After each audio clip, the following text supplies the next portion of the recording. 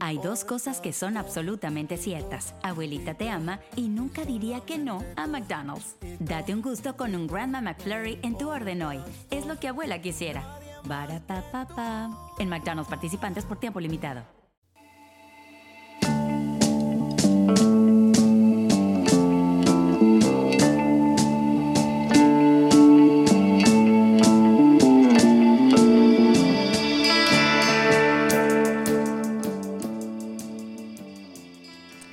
First thing is first.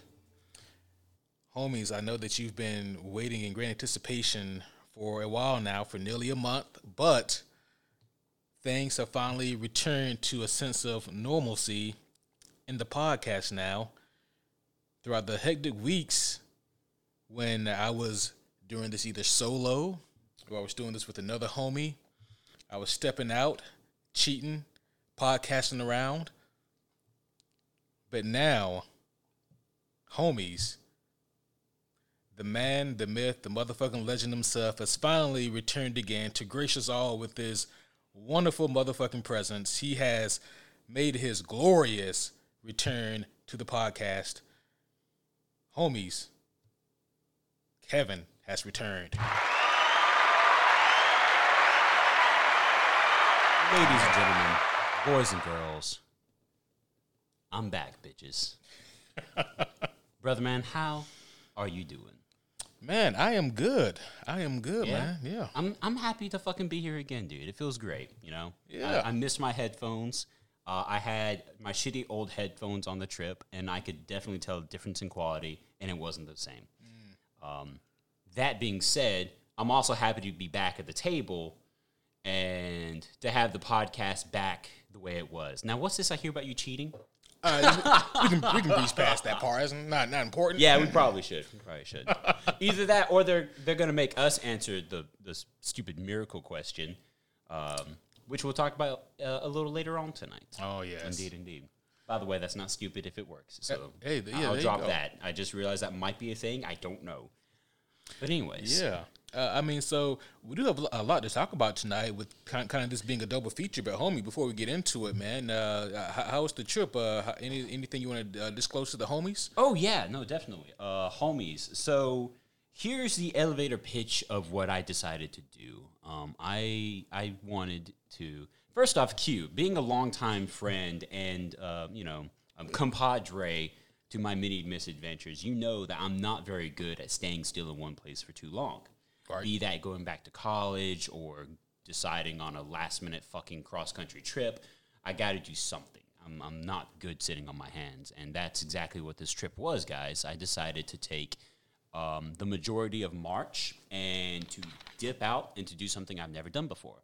I've done cross-country trips before, but I've never done a full round trip, going up the East Coast, across the North, down the West, and then back home across the South. And I decided I was going to do that on a giant camping trip. And guys, girls, it was amazing. It was super fun, had a lot of cool adventures, a lot of cool experiences, met a lot of interesting people.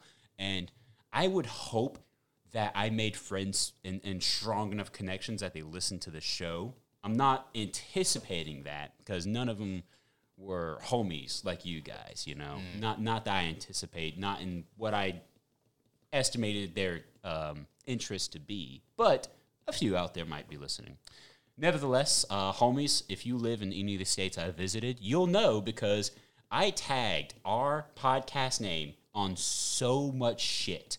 Like, I probably broke a couple laws putting our stickers up on stuff. Hey. Yeah. But if there's any law enforcement listening, it was not Kevin who tagged that thing that you saw. Exactly. I can neither confirm nor deny that because we don't know. Yeah. We don't know. But if you do see a pretty little sticker with our logo on it, just know you're welcome. Hell yeah. And I also wanted to share this little tidbit with the homies out there because you guys definitely deserve this as well. I wanted to wait till my return on the podcast to tell you guys that I am going to be posting pictures on the Superhero Homie page. Oh, shit. Not all the pictures. You posting dick pics to the page now? No, those aren't the ones. No, those are Patreon only. or no, those are OnlyFans. OnlyFans. Yeah. That's Privileged Oh, shit. information. See, that's not the homie nation. That's the horny nation. Oh, I'm stealing that. That's fucking gold. The horny nation.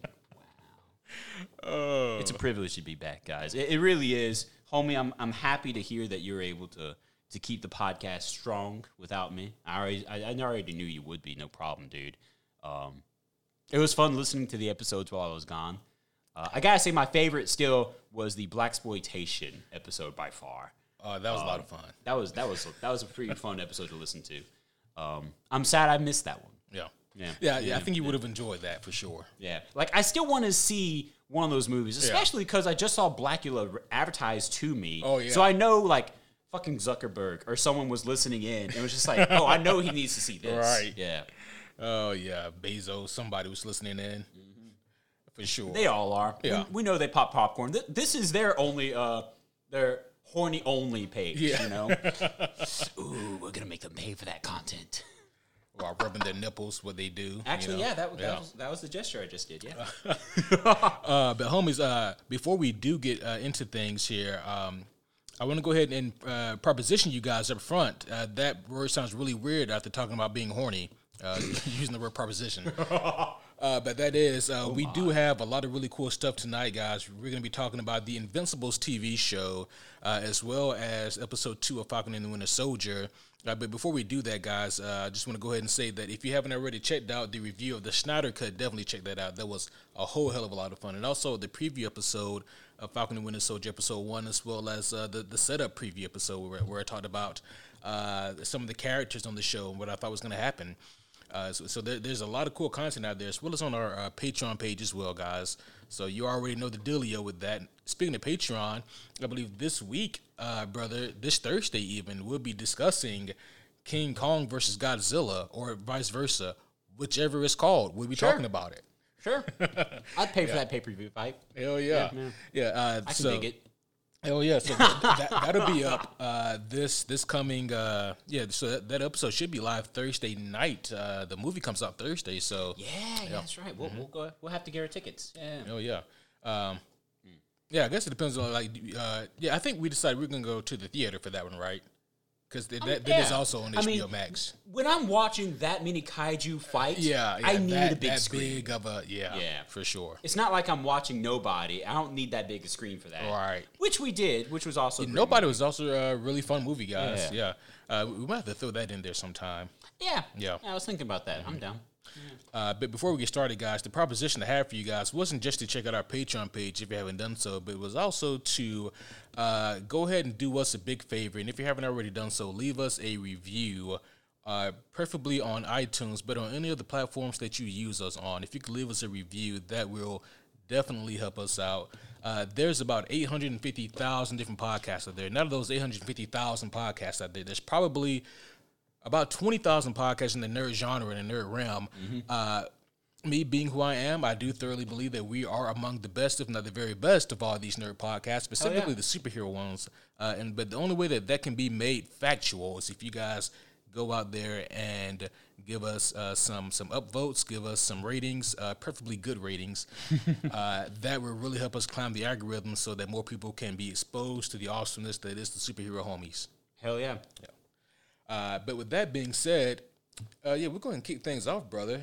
So, Invincibles. So I'll go ahead and start off on Invincibles because one of the cool things that we've had the experience to learn about when it comes to storytelling is that one of the fun ways to write a story, I think we learned this from Brian Michael Bendis. I remember a discussion on the after pages in the back of House of M when he was talking about one of the most fun POVs to take advantage of whenever you're writing a story is to always work from the individual who knows the least in the room. Oh, yeah. I think that was Bendis. Yeah. Now, whenever you pitch the idea of, hey, dude, let's go ahead and do Invincibles, my brain was just kind of like, oh, I mean, okay, sure. Whatever that is, sure. I know about Marvel and DC stuff. I didn't know about that. Oh, that's Image? Yeah, that's the other kind of Marvel company. Yeah, sure, that makes sense. Okay, whatever. Oh, they're coming out with a Prime show. Well, that makes total sense why we're doing this. That has been a great fucking graphic novel. Like, I've been recommending that to friends even before this episode recording. That was a great story, a wonderful experience, and preparing by reading the graphic novel was super helpful in getting ready for the show, guys. By the way, I'll go ahead and say this part now as well. Spoilers ahead. So definitely, if you continue listening to this, just know we are going to be talking about the pages and the episodes, the first 3 of which are already on Amazon Prime. So if you keep listening, it is at your own disclosure. Please and thanks. Yes, for sure. And I guess, like, I also want to put down on that spoiler alert because there's some things that... Please double down. Oh, yeah. Because there's some things that happen in the comic, just in, like, the volume 1, that the other shoe technically hasn't even dropped in on the TV show. And on Amazon Prime, they went ahead and released the first 3 episodes all in one go. Yep. And so even if you have seen the TV show, just know that there may be some minor things that we might spoil that may come to pass in the TV show that hasn't happened yet. Yeah. But no, Invincible, man, like this was the comic that had been on my radar for a while. Like people in the comic book community have been recommending it, saying that it was really good. Yeah. And I mean, I stand by that. Oh, dude. yeah. Yeah. So, same. Written by Robert Kirkman. Mm-hmm. If you guys are familiar with that name, it is because of The Walking Dead, the popular show, which was, produced on AMC and originally a graphic novel of Robert Kirkman's as well. Fuck that. This is so much better than The Walking Dead. I said it, fight me, Like, I'll watch this and read this all over again. Yeah. Yeah, for sure. And that's no disrespect to The Walking Dead. A little disrespect. On my part, a little disrespect. I still brought my salt with me. You still got your salt with you. Salt. Yeah, so, with The Walking Dead, a fun fact is that The Walking Dead and Invincible, those 2 books came out really close together. Really? Extremely close together. That seems to be a little unorthodox. Yeah, cool. Yeah, really unorthodox. Yeah, for sure. Like, I was reading in the back of the Invincible book I have, and Robert Kirkman was talking about how, like, he really wanted to do, like, the zombie idea he had in mind, but at the same time, he had been creating this superhero book as well, in Invincible, because, Image... I think it's safe to say that, like, outside of Marvel and DC, Image probably does the most superhero stuff. Dark Horse, they kind of do like more things like more of a graphic nature, or more things in a, kind of more mature nature at times, it seems. But Image kind of seemed to stick with like that core superhero kind of stuff. And so they're like, yeah, well, that'd be great if you could have more superhero content. But with The Walking Dead, the funny thing was that, like, there were some weird kind of circumstances that Image wanted from him with The Walking Dead. It was like, well, we don't just want zombies, but if you can tie in aliens to it, then we'll go with that. And Kirkman agreed to it. And had no inclination to actually follow through with the alien shit. Oh, that's beautiful. So, I like that. Yeah. Robert, you just got some homie tokens. Man. Right. Yeah. But no, Invincible, man. So, like, if you guys haven't seen the TV show or aren't familiar with the concept, I guess a quick elevator pitch for this is like, please.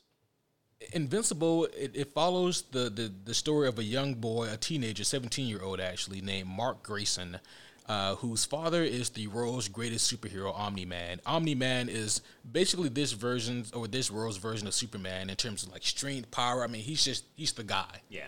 Omni-Man is the guy. He's reliable. Oh yeah. Yeah. And this is a world that is more or less full of superheroes. They're not uncommon. Yeah. But Mark, being the son of Omni-Man, is waiting for the day that he gets his powers, and he eventually does receive those powers to a lesser degree of his father's, but he just got them. And so really how this book starts off, it starts off as kind of a coming of age. I'm a young teenager, a la Spider-Man, who got these powers, and I'm learning how to use them, and really, really means to be a superhero, and like what those responsibilities are that come with these great powers. Yeah. Nice. Yeah. I caught that. Don't think I didn't. And, of course, it's the fun, relatable style of superhero storytelling, because not only is Mark this young teenage boy who's becoming a superhero and living in the shadow of his dad and kind of making his own path. But he still has to balance the crappy job and the school life and the dating life and, you know, all being the a sociable teenager. All the other shitty things that come with being a teenager. Exactly. Yeah. Yeah. Yeah, we've all been there. Except, you know, he gets to fly, which is pretty cool. Except, you know, he gets superpowers. And now, if you guys, you know, listening to this, you could be forgiven for thinking, yeah, that sounds fun, but that also sounds like a story that I've read before. Well, here's the thing. And this would be your final spoiler warning, guys, before we proceed on. But there is a mega twist in the story. If you guys are reading the book in compendium format or in Ultimate Edition format, the twist happens around issue 7. So you get a whole 7 issues in the comic book run where you think that you have a grasp as far as what this story is and how the tone of it is. But then there's a huge tonal shift when this twist takes place. And when this twist takes place, you see a shift in not just the tone, but the amount of violence. Now, the book looks like the guy that wrote The Walking Dead. Yep. You know, in terms of like the violence and the gore and the language even. There's a huge twist, and the twist was done so well because it purposely unnerves you as the reader because you think that you've settled into how this book is. Because up until this point, this is a book that you could read with your young children, more or less, really. And when you get to this point, you're like, maybe not. At this point, it's like, well, kids, it's time for a snack break. Yes. Did I ever I think I joked with you about that. Short story time. So growing up, before my sister is born, I remember my mom and dad wanted to expose my brother and I to some classic cinema, some stuff that they thought was top tier, you know, quality movies. And they put Titanic on that list, which isn't a bad choice, I'm sure. But we all know that there's an infamous scene in Titanic where, you know, I want you to draw me wearing this. Oh, okay. No, only this. And it was in that moment, as a dumb kid whose bubble of, you know, attention doesn't go much outside of his own psyche, you don't really catch on to what the characters are saying. You're not really paying attention. So in that moment, my parents would pause the movie. All right, snack break. Let's go get more popcorn. And it was a long enough movie that it made sense. It's like, oh, okay, Mom, sure, that's a great idea. I want more popcorn. And then, you know, the other parent would be fast-forwarding through the bits. Through the titties. Exactly. And it wasn't until years later I was watching the movie, and it's like, oh, cool. Yep. That makes sense. Yeah, there's actually 2 different ratings for Titanic, and for the longest time, I thought I was just in the, I thought it was experiencing the Mandela effect, because I was like, I know for sure that this movie was only rated PG-13, but I was like, there's nudity in it, and it's not just a flash, so it's got to be rated R, but there's 2 cuts of it. Yep. So, yeah, guys, that's a fun fact for you. The more you know. The more you know. Chock full of the shit. But the thing about the twist here with Invincible is that once you get to that big twist, it's a pretty monumental moment, and then that's honestly where the story really kicks off at. And it was done purposely by Robert Kirkman when he wrote it this way to have you feel as comfortable as Mark, the main character, feels. Mm-hmm. And then to have you be unnerved just as much as he is when the twist happens. And now for those of you who have, if you haven't seen the TV show, the twist actually takes place at the end of episode 1. At least in parts, you know. One of the shoe drops. The other shoe hasn't dropped yet, but still, a pretty major event happens at the end of the first episode. Yeah. And I guess, like, with that being said now, if you guys at this point, if you're still listening, then I'm assuming that you don't care that you already know what's transpired. So no more. Your second spoiler warning here. Yeah, because it's such a monumental thing, and like I would hate for someone to not organically experience that. That's a strong way to put it. I agree. You know, because the graphic novel does a great job of leading you comfortably into this, and then yanking you from that reality and showing you, oh no, this is the setting, this is the story. Yeah. You know? Yeah. You could arguably call issues 1 through 6 prologue material. Right. And you wouldn't be wrong. You wouldn't be off the mark. Yeah. Not a pun on the main character. A little pun. Now, If we're done with the explication stuff, let's talk about that. So you and I, in short statements, reserving the real material for the podcast, we've already kind of gave our opinions about that. It's like they pulled the trigger really soon in the show. Sure, it's only 1 foot, and they haven't let the other drop yet, and that's awesome. I'm grateful because that's better storytelling, but it's like, it's really soon. It's an interesting decision to make. Yeah. And don't get me wrong, guys. I don't think that this, it doesn't ruin the show by any means. No, it doesn't make it bad. Yeah. It is different. It's different. I thought we were ordering ice cream sundaes, and this is a volcano brownie, lava. What's that dessert called? You know what dessert that is. It's ice cream on brownie. They make it way more complicated than it needs to be. Exactly. Yeah. There's fucking nuts in the brownie too. Like there's a lot of flavor in this. Some caramel drizzle. I mean, there's a lot going on here. I'm not a big caramel fan. Oh, well. I like it, but I just won't eat caramel by itself. The more you know. Oh, the more you know. But yeah, so the twist we're talking about, guys, is obviously the reveal that Omni-Man is a murderer. Oh, yeah. And he murders the Guardians of the Globe, a.k.a. this world's version of the Justice League. Yeah, and it's pretty spot on. Like, yeah. They don't try to hide that it is, like... Yeah, no. I would say satire, but more like spoof characters.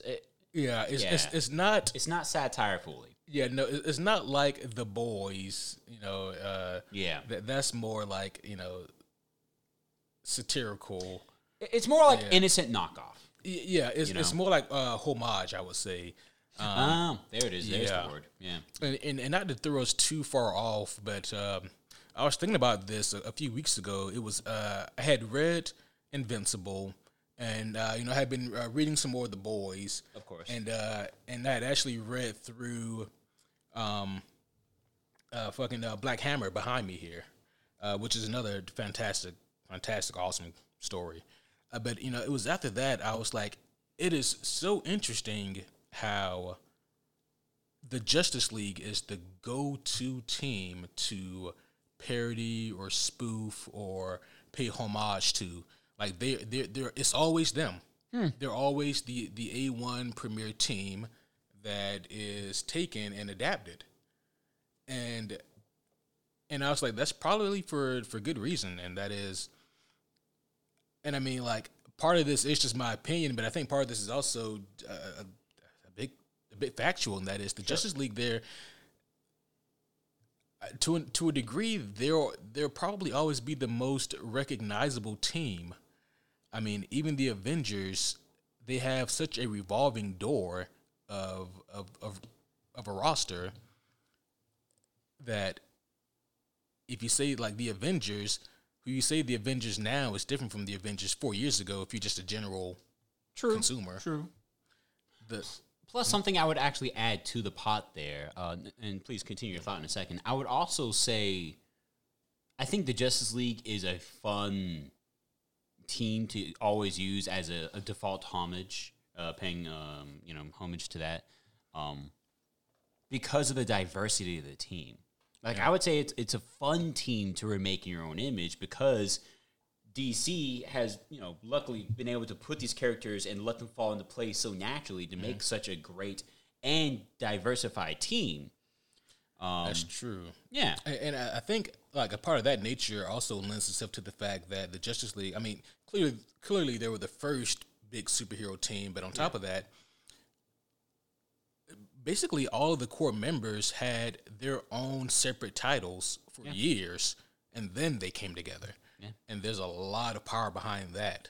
But that was just something interesting I was thinking about, because Black Hammer is a love letter to classic superhero material, and it's really gorgeous how it's done. But with Invincible here, we're talking about them because of their version of the Justice League, right? The Guardians of the Globe. Who didn't last long. They did not last long. What do you think about, like, we talked a little bit about this watching it earlier. What do you think about how they were taken out in the comic book versus in the TV show? So in the comic book, it was. First off, I'll start off with this. My thesis statement regarding the whole thing. Mm-hmm. I don't disagree with either method. Mm-hmm. Yet. Gotcha. I can't say that full-heartedly because we haven't experienced the TV show to completion. Right. So I don't know if it's awesome quality yet. However, I do know that I like the way that both mediums did it because it was appropriately done for the strength of each medium. For instance, in the comic book, they waited forever to even reveal the team's existence. And then now, as soon as we see them die. Yeah. That's what happens in the pages. Issue 7, like you're talking about, very late issue. We get, like, a couple-page introduction and, like, a short little, like, explanation as to what the team members are doing. Like, War Woman, who's Wonder Woman, obviously. Aqua's... What was the fish guy's name? I forget his name. He's literally a fish guy. He's a fish-headed bipedal man. Right. Yeah, there's I think Immortal was the name of like their Superman, the guy with the beard. Oh no, I thought that was their Shazam. He didn't do because Omni-Man was their. Well, no, because he wasn't part of the team. So. Okay. Yeah. Okay. Without argument, though, Green Ghost was Green Lantern. Oh, absolutely. Green Ghost. Red Zone. Or Red Rush was the Flash, yeah. The Martian Man was the Martian Man. I mean, that's too spot on. At that point, DC was like, right. wait a minute. Hey, wait a minute. Get ready to press that lawsuit button. And then Darkwing was Batman. Actually, I think, is his name, it is Darkwing. Dark. Yeah. Like Darkwing. Dark Knight. Yeah. Okay. Mm-hmm. I was wondering because technically that name, I know it because of Darkwing Duck. Yep. Exactly. Like we all do. Another parody of Batman. Exactly. But with a really cool hat. He did have really cool hat. It was a really fucking cool hat. Yep. He had a great get-up. Who are we kidding? And, Darkwing in the show was obviously Batman. Mm. But immediately, Dunzo. And in the comics, it was no challenge. Like, Omni-Man came in and just like... Yeah, because like in the comics... We get the POV mostly through Immortal, who was like the leader of the Guardians of the Globe. He goes in last because they were all called together to meet up, and nobody knows why. And then he goes in, and everybody's like, "I thought that you called the meeting." No, well, who called the meeting? And then like almost no pun intended, almost in a flash, they're all fucking done and dead and dealt with, except for Immortal. And then he looks up at somebody who we can't see, and he goes, I never liked you. Yeah. And then he gets decapitated, and then we see that, oh, shit, it was Omni-Man. Yeah. Yeah. What'd you think when you first saw the reveal in the comic? Surprise. Yeah. Like, I was super happy that the book could surprise me. Not saying that, it's hard to surprise me, I just see everything coming. No, it's that we read so many stories that we can see a familiar format. We can see a familiar setup and a boring story that has been told before replace name A with new name B, you know? But this was new. This was cool. This was different. And it's like, oh, I like the way they're mixing these ingredients together. I like what they're doing here. Total surprise.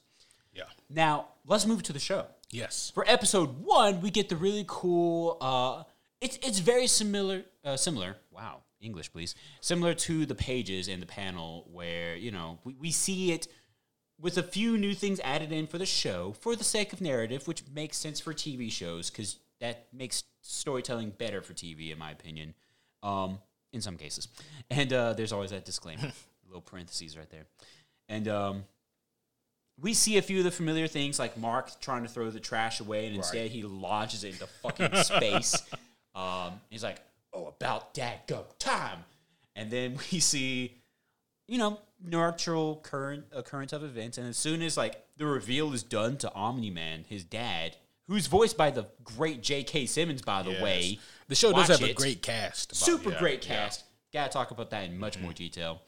As soon as Omni-Man, Omni-Dad gets the reveal that, oh, I'm sorry, what'd you say, Mark? You're getting superpowers? They're coming out? Like, that night... Fuck their Justice League. They don't matter. Yeah. All the Guardians of the Globe are dead. Thank you. I didn't forget. You forgot. I forgot. Now, I liked the way it was done in both ways. Yeah, me too. I don't have a problem with it yet. However, I would be fooling myself and I would be lying to myself if I said that was a really quick reveal. It was. They must be confident in their shit if they're going to reveal it that fast. Yeah, they got to be, right? That's kind of... That's what I'm hoping. Yeah. That's what I was thinking. And also hoping that they're just super confident in what they have to offer us because... I mean, I guess, like, from my viewpoint, I hate to, play if I were the showrunner. Oh, please, play it anyways, man. I mean, how often do we do that anyways? All the time. It's 37% of what we do. Yeah. But I think if I were the showrunner, though, I would have probably done, let's say that it has a 10-episode season. Yeah. I probably would have held out until midway. I can see you doing that. Yeah. Like, I can see you making that, like, an episode 5 reveal. Yeah. Like you would have a mid-season premiere type right. thing. Yeah. Because I love the idea with lulling your audience into a false sense of security and then just basically pulling a red wedding on the audience. I see you doing that. And you know what else I see you calling it, though? Whenever I see you sitting in the boardroom writing the table, now we're up to 38%. Nope, still 37. No, 38. Oh, it's 39 now. That was quick. No, 39% is the amount of bullshit we have. And how many, intermission stories I share. Now, what the fuck was I doing? No, so I see you in the boardroom, like, writing and pitching, like, the drawn-out sticky notes, trying to, like, piece all the episodes and the storytelling in order and telling your staff, your team of producers, why this is the way it's going to be done is... No, we're going to show these motherfuckers that we can correctly subvert expectations. Yes. You're welcome. Yeah. Yes. Yeah. There is a proper way to do it. Yeah. Unfortunately, other people who make television or movies would be like, oh, yeah, we can do that, and then they fuck it up. They fuck it up. Yep. Game of Thrones could do that, and then they lost it. God. It's like the new kid on the court. He goes and plays basketball. He makes a couple of awesome-looking, dramatic, beautiful-looking three-point throws. Just nothing but net. And then the big game when it matters, championship, he just fucks it up and just, like, bounces off glass constantly. Goddamn. You had one job. You had one fucking job. And that's our sports take. But at this point, it's not a complaint or even a concern. It is just kind of a head scratcher. Yeah, that they decided to pull the trigger on the reveal so soon. Especially seeing that like they dropped 3 episodes at once. I was confident that they were going to hold out until the 3rd episode to drop that reveal. That would have made sense too. Mm-hmm.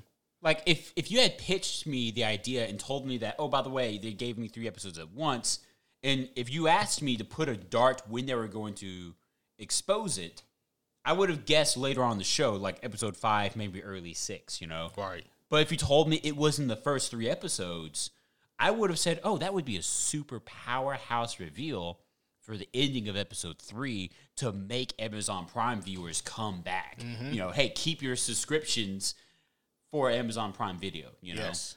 But I do want to go ahead and give the show some more flowers, though, because... we're going to be giving it flowers for a minute, yeah. Another thing that the show does really well that it obviously took from the comics was we don't see any blood until that reveal. Yeah. Yeah. And while it is more noticeable in the comic because there's more time spaced out in between the reveal, but when it happens in the show still, you notice that, oh, this got way more visceral. In case we haven't made it abundantly clear for those of you who care about this type of content, this is an adult animation. This is an adult graphic novel. This is not your kid-friendly adventure. Yeah. That was harder to say than I wanted it to be. I can believe adventure. Yeah, I can definitely see that. Like, it just sounds like I slurred twice. Yeah. It doesn't come out clear. So you knew what I said. Yeah, I'm sipping right now, so I won't even attempt it. It looks good. Oh yeah, it's very tasty. I feel very what's the name for people like who wear robes and smoke pipes? Happy brother. I don't think that's the word, but I feel that too. I don't think it's wrong though. Oh man, another word for debonair. That's how I feel. I'd own a pipe and a robe. Hell yeah. I'd be that debonair. Hell yeah. But now I'm just thinking Hugh Hefner. Like, nope, not like that. No, not like rich you. enough. Yeah. But anyways, I do want to talk a little bit about one cool thing here, and this is gonna again be a spoiler alert for those who have only seen the show, Sure, and maybe haven't read a lot of the comics yet, and that is the story that Omni-Man, or Nolan is his civilian name, right? That Nolan tells Mark, about his origin coming from planet Viltrium. Yes, and and the interesting thing here is that this was another really cool reveal here, because when we get the information in both the show and the comic, we have no reason to doubt Nolan. I mean, why not? I mean, the story checks out, makes sense. And basically the story is that on planet Viltrium, all of us have superpowers. We're all superpowered people.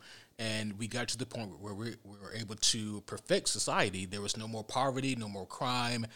I mean, they had like the utopian society. And because they're all such good people, this is probably where like my bullshit meter should have went off, but it didn't. Right. When Nolan said, basically, because we were such good people and wanted the best for everybody, we decided that we were going to go out and find less developed planets and help them grow and develop. And then when they were finding their own, we would leave and go back to another planet and help them grow and develop. And basically, there was this whole humanitarian thing where they would go from planet to planet. And then that's what he told Mark. And he said, well, except for when I got to Earth, I met your mother, and then I fell in love, and then I said, well, I'll stay here, and I'll be this planet's defender. And there was this really cool story that matched the tone at the time.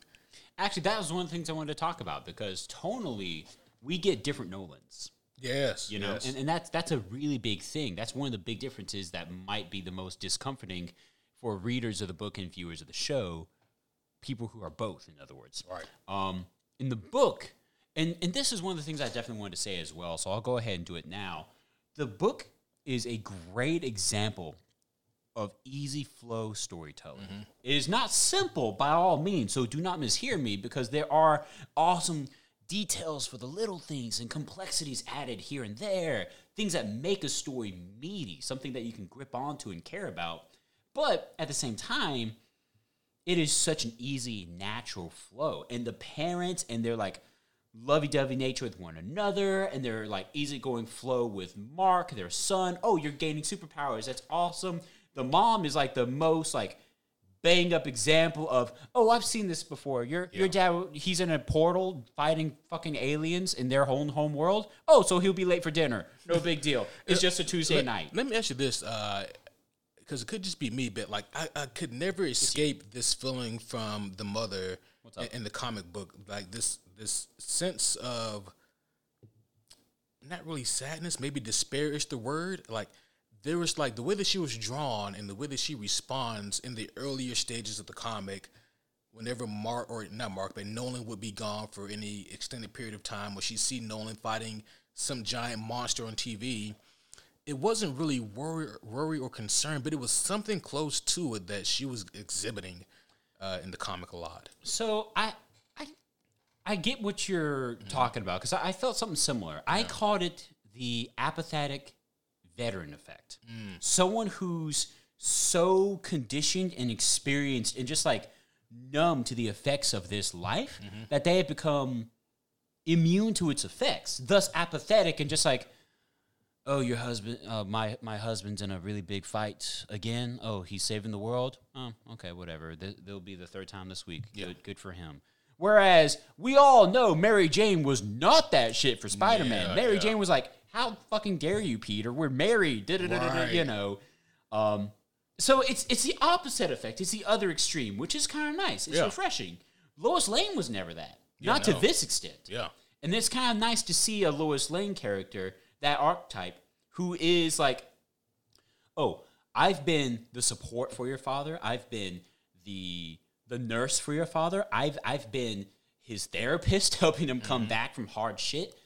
I've been there through and through. And I'm sure you're correct. That apathy still is rooted in a little bit of despair, where it's I'm tired of your dad being Omni-Man. I wish he would just hang up the cape and just be a family man. But, this ain't Family Guy. This is Invincible. So, yeah. And it's almost like there's a bit of her that knows, on some level, she can never fully relate to her husband. Of course. Yeah. But I think this is the one who's known that and come to terms with it. Right. You know? Because we see examples of how quickly she gets her shit together, even in the worst case scenarios. Like, oh, my husband's gone fighting these people. Okay, dinner, he'll be late for dinner. No problem. Or he won't come home tonight. But it's like, and it's like, it's weird, man, because I feel like a part of that is like the strength of her, but I also feel like a part of that is her coming from a more unhealthy nature, like putting up these weird, putting up these weird mental barriers in her brain and kind of blocking that shit off completely instead of kind of looking at it for what it is. Like, no, my husband, who is super powerful, is in another fucking dimension right now. Who knows when or how he's going to get back? Instead, she's like, "Oh no, it'll be fine." I think that's one of the reasons why this story is such a unique little gem amongst the superhero genre. Why it's such a fresh breath of air, because the comic, the vibe, and the tone of the story do such a phenomenal job. And this is hard to do for some reason, but luckily we've received multiple storylines that have been able to do this quite well with their certain mainstay big name characters. They do such a great fucking job of just selling their one, no pun here, invincible, undefeatable hero. The one who, if they arrive on the scene, oh, everything's fine. We don't need to worry anymore because they're here. Yeah. I'm talking about your Omni-Man. I'm talking about your All Might. I'm talking about your fucking Gokus, okay? Yeah. I think this is a great example of the long-term effects of that comfort mentality, you know? I think you're right, yeah. Yeah, because it's like say Frieza came back, and Krillin, he's going to be acting like a bitch. But then Goku comes in, and Krillin's going to be like, oh, cool, I might not die again this time. We'll be okay. Yeah. And I feel like she's got, you know, the Dragon Ball Super mentality and not Dragon Ball Z, you know? Yeah. Yeah. That definitely checks out. Yeah, but no, I thought that she's a super interesting character. If anything, she is just such the complete opposite of Omni-Man, because for how amazing and extraordinary he is, like, she represents kind of the everyday average person. I think, you know, one of the most important lessons I learned as a kid, and you know, I'm not married, so I can't say I fully understand it. What? Right. It's a fake ring. I remember someone telling me that behind every great man is a great and powerful woman. And I think to some extent she knew that for him to be the hero he is, and for him to continue being said hero for everybody in society, she needed to be a great supporting role. Yeah. You know? And I hope that doesn't come off as sexist, because I do not mean for it to be. I think for her to become such a great supporting person in his life and a great wife and a mother to his child, she had to become a strong, unbreakable woman. And we saw examples of that even in the show, where it's like Omni-Man gets very beat up. And we won't talk about why yet. We'll obviously get there very soon. But she immediately is like, what the fuck happened to my husband? He never gets hurt. Yeah. And then 1 minute later, okay, I need cold towels. Yep. Get me a cot in here because I ain't fucking leaving, okay? And I want ice right now. And she's like telling the Nick Fury-esque character what to do. Right. No one bosses Nick Fury around. That's Samuel Jackson. Not in this show, obviously. But hell, I mean, we're already almost 45 minutes in, so we might as well go ahead and talk about it. Yeah, please. We haven't even talked about Mark much, so. Yeah, I know, right? Also, really quick, I'm just going to express some frustrations here. Sure. Please, vent. And that is March 4th is when I ordered volumes 2 and 3 of the Ultimate Edition of Invincible, and they have yet to arrive. That's bullshit. Today's like what, the 28th? Yeah, March 28th. Yeah, like it'll be like a fucking whole month. That's bullshit. Before I get my books, I want to read Invincibles too. Yeah, you know, yeah. So, hey, I'm waiting for that. Shit. Like I'm not gonna call them out, like the company who I ordered them from, because I really like them. But hey, you guys gotta get your shit together. I was about to say, hopefully we'll be sponsors for them one day. Yeah. So get your shit together, please. Right. Hurry that shit up. I spent a lot of money with you guys. I know, right? But yeah, I was really hoping they'd be here way before we did this episode. But oh my gosh, right? Yeah. Anyways, with Mark though, he's voiced by Stephen Ewan in the show. Yep. So speaking of Walking Dead, we have an alumni here. Right. Yeah. I don't know if that was done by design. He's also up for an Oscar. Really? Yeah. For what? I forget the name of the movie. Okay. But I believe it's I think he's Korean, right? I think he's like the first Korean to ever be up for an Oscar. Maybe even the first Asian male up for an Oscar. Yeah. You wouldn't believe it, but hey, believe it. Well, so shout out to him. Thinking about the Oscars, unfortunately, I'm not surprised. Yeah. The more you think about it, it's don't think on it too long. You'll get sad. So shout out to him.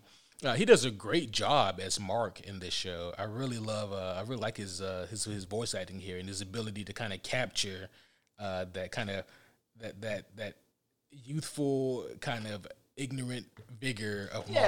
Yeah. The young, not quite naive, but still learning. Yeah. Mm-hmm. So real quick, let's talk about that before we dive even deeper into the character of Mark. The voice acting in the show is phenomenal. It is supreme quality stuff. They spared no expense with this cast. They really didn't. And the cast does such a great job aligning, like, how they carry each line with the characters. It's so fucking fitting, dude. Yeah. We already talked about J.K. Simmons being in the show. We obviously talked about Stephen Yeun.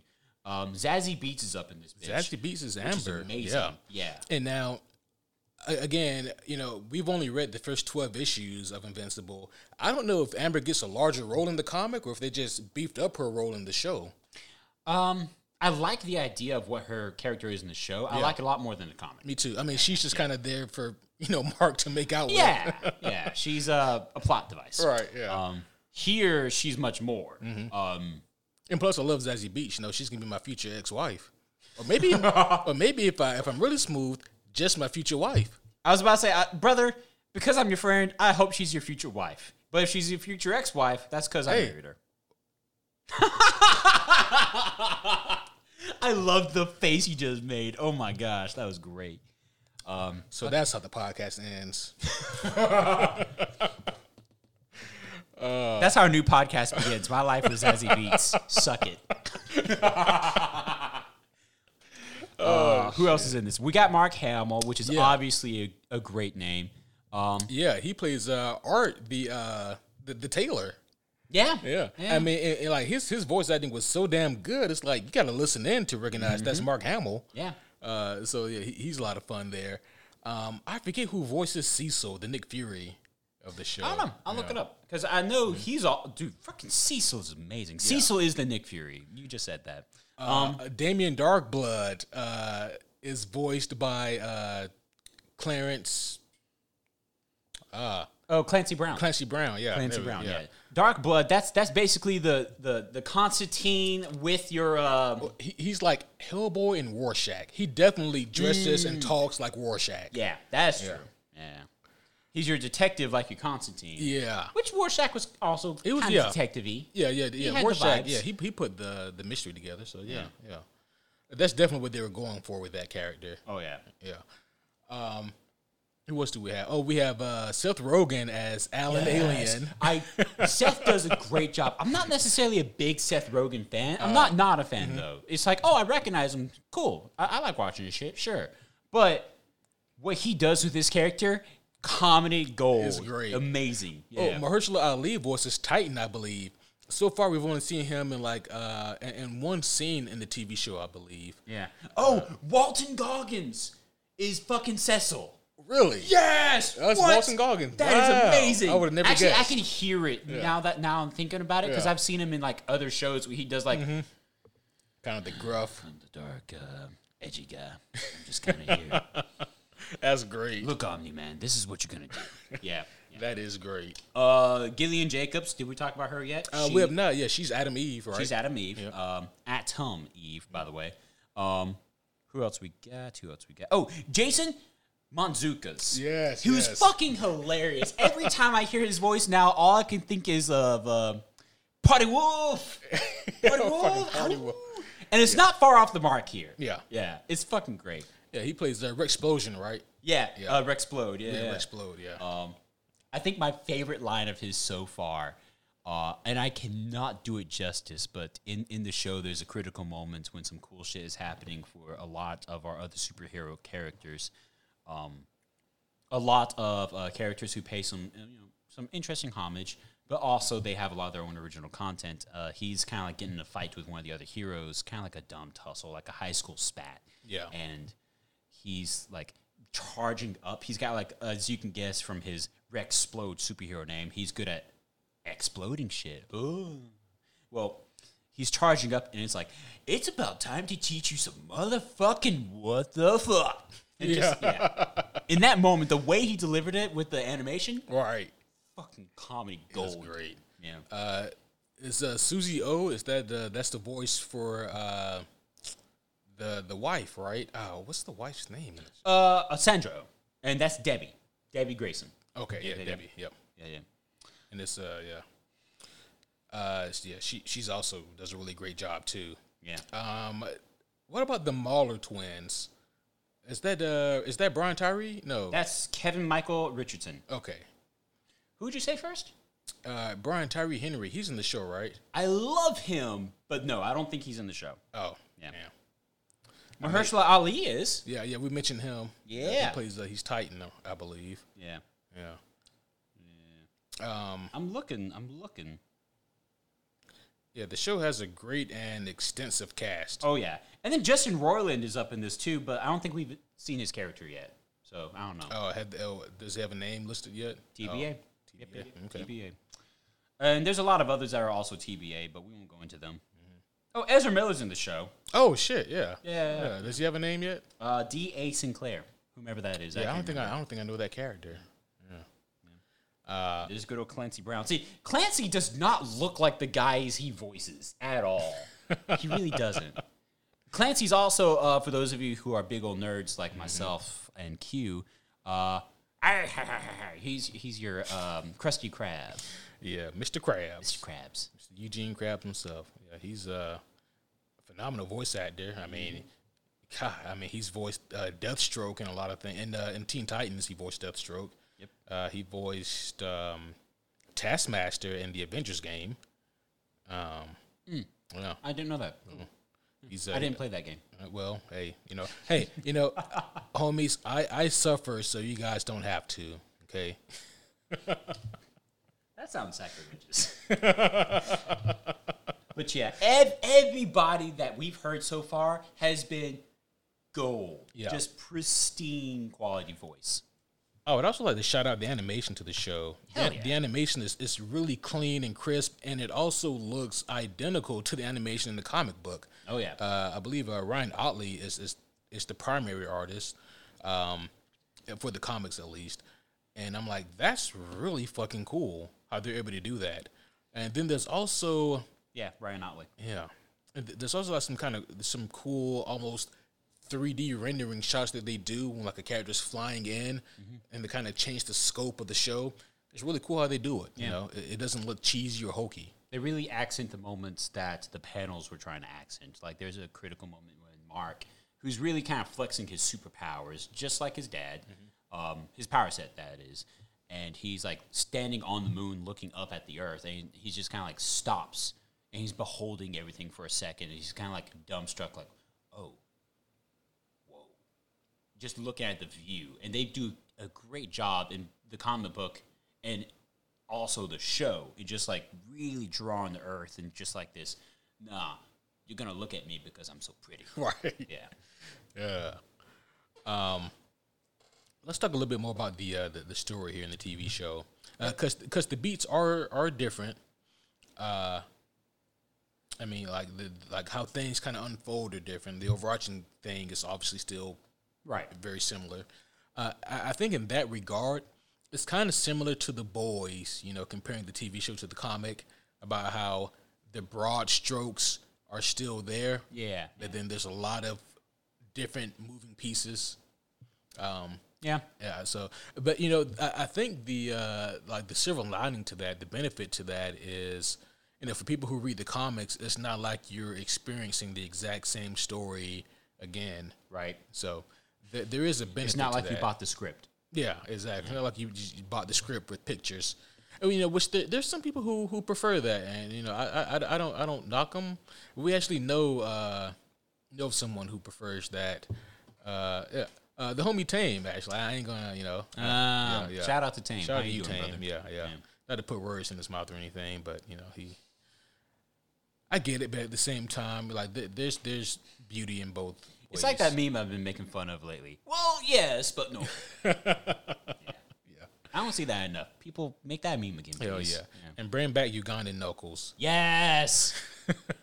Forever. Show us you know D-Way. D-Way. But, you know, so before we got off on, like, the cast, we were talking about the moment in the story where Omni-Man confronts the Guardians of the Globe. Mm-hmm. And I do have to say this. Seeing the fight play out in the TV show was really cool. It really was. Yeah. I like the decisions they made with it. Mm-hmm. Yeah. And, you know, we talked about, like, how there are pros and cons to how it played out, because, like, he was, Omni-Man was kind of struggling here.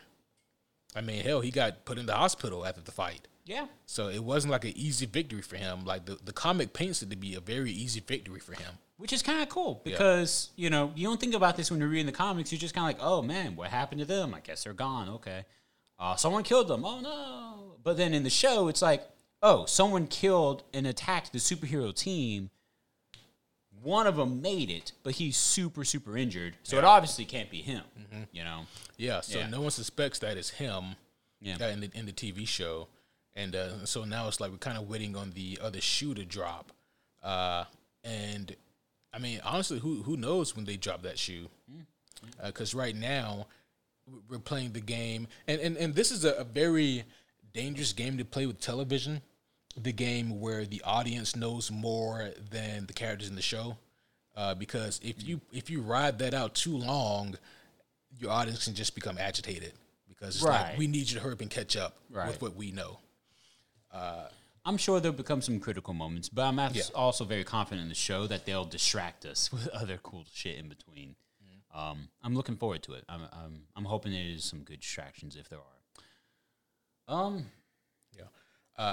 Yeah, I thought that the way that the fight played out though was a lot of fun to watch because again, like you said, we don't really get to see it in the comic. He just fucking obliterates them, runs through them.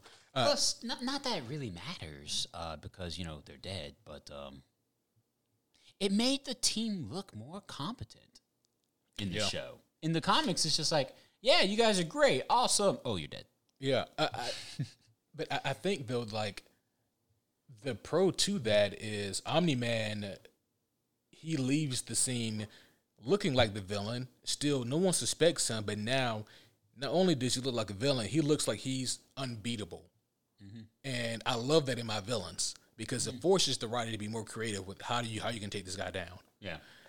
Whereas now in the show, the unfortunate con, at least for me, is that we know he can be hurt. True. It takes a fucking lot, but he can definitely be hurt. Yeah. So you're right. Pros and cons, ups and downs. Little column A, little column B. A little bit of both. Yeah. Now they probably will save this moment for the finale. I'm imagining the moment where he and Mark finally confront, and Omni-Man tells Mark about like his true origin. The other shoe dropping. Yeah, the other shoe dropping. As we've referred it to so much tonight. Yeah. Because like that true origin is a doozy. That's cool. Yeah. Super cool. It's like, holy shit. So you guys are more like fucking Saiyans than anything. You didn't go there to help people. You went there to fucking conquer. And I mean, so I thought that was like a really cool reveal. Yeah. You'd be like, oh, you want these altruistic people who are looking out for the benefit of other species. No, you're out here conquering and taking over places. And just to hear the way that Omni-Man, how he looks at mankind, even his own wife. Yeah. It's like, Deborah's nothing more than a pet to me. To hear your father, who you loved and known and admired your whole life, said that about your mother. That's some shit. Yeah, like that's got to be rough, man. See, well, we'll obviously talk about that in greater detail as the episodes come out. So I won't pull the trigger on that comment yet. I'll hold my tongue. Now, let's talk a little bit more about the star of the show. Yeah. The show is, for the most part, from the POV of our young friend Mark Grayson, who ironically does have black and blue in his costume as well, but he also has yellow. Yes, and goggles. So, indeed, and no baton. No batons. He definitely goes through his own growth and development in both the pages and on the script. And it's awesome. I'm really digging the quality of the show personally. Like I'm looking forward to this upcoming Friday when we'll see the episodes again, or more episodes. Excuse me. Well, I think they're only releasing one at a time, like every other daggum thing. But I'll wait for episode 4 and 5, and consequently the rest. Well, hey, it makes it easier for us to do this. It does make it easier for us to do this. Yes and no. But for other reasons. Yeah. So I like a lot of what Mark goes through. We don't have a lot of time to go into it in great detail. I don't know how much we want to go into all of this, but I like a lot of the adventures he has. Like, he meets Alan the alien, which is amazingly stupendous fun. I love that little mini story so much. I really like the teen team. Yes. Yes, you heard that correctly. Him right. Yep. The teen team. Yep. Practice saying it and then say it 5 times fast. Now, that was really cool. And seeing, like, the differences of the character, like, first off, this is such a character-driven narrative, and I love that so much. It really amplifies the strength of the story when you have that much oomph in each character, as little time as they may have on the page or in the show. And that's been super fun. The teen team, even though they're kind of seen as like, oh, you're the 4th favorite superhero team out there, you guys are still pretty fucking dope. Yeah. You know? And so it's really fun seeing Mark just kind of interact with the superhero world in its totality, which is already kind of well organized. Like, this is a world that has seen threat after threat after threat and came out on top, luckily, thanks to, Omni-Man and fucking the rest, So it's kind of fun to explore this world with Mark and to see and learn with him as his eyes get more and more opened to everything that's truly there. Yeah. I mean, like, it's a lot for a 17-year-old to be exposed to all that one time. He still got homework after beating up the bosses. Yeah, that's some old bullshit. That's some old bullshit. Yeah. At least he quit his job. It's true. Yeah. Do we see that in the show? Not yet. Not yet. I'm sure it has to come up. Yeah. I mean, technically, if you never go back, then True. Then you kind of quit. Yeah. And again, not to be too spoilery with anything, but I do wonder if we'll see the subplot with the bombs being strapped to random students, and then I bet we will see that. I hope so. Yeah. I think that can be a lot of fun. Yeah, for sure. So I'm trying to remember, like, episode 3 leaves us off with Robot from Teen Team starting the new Guardians of the Globe after the memorial service for the recently deceased Guardians of the Globe. Not to be confused with Guardians of the Galaxy. Right. Yeah. Right. And then we see him put his new team together, and they've been fighting off like this alien invasion that's hilariously been coming back better and better each time. Yeah. And that's been great. And then, we see the part where Omni-Man flies through one of their portals and puts a stop to them. Obliterates them. Like, genocidal. Oh, yeah. Yeah. There's no other word for it. It's genocidal. Yeah. He became MODOK. Yeah. And it's like, even if you left some alive, there's not enough for them for their population to ever start back. They won't make it. No, they won't. They're done. They'll be dead. Yeah. Their planet has a huge cavity in it. Yeah. But of course, Omni-Man makes it back home for dinner. Yep. Yeah.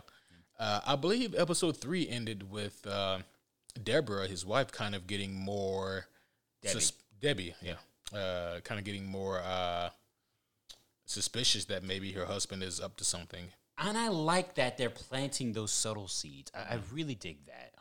I'm curious what they have planned for her, because she's obviously a pretty strong character from the pages.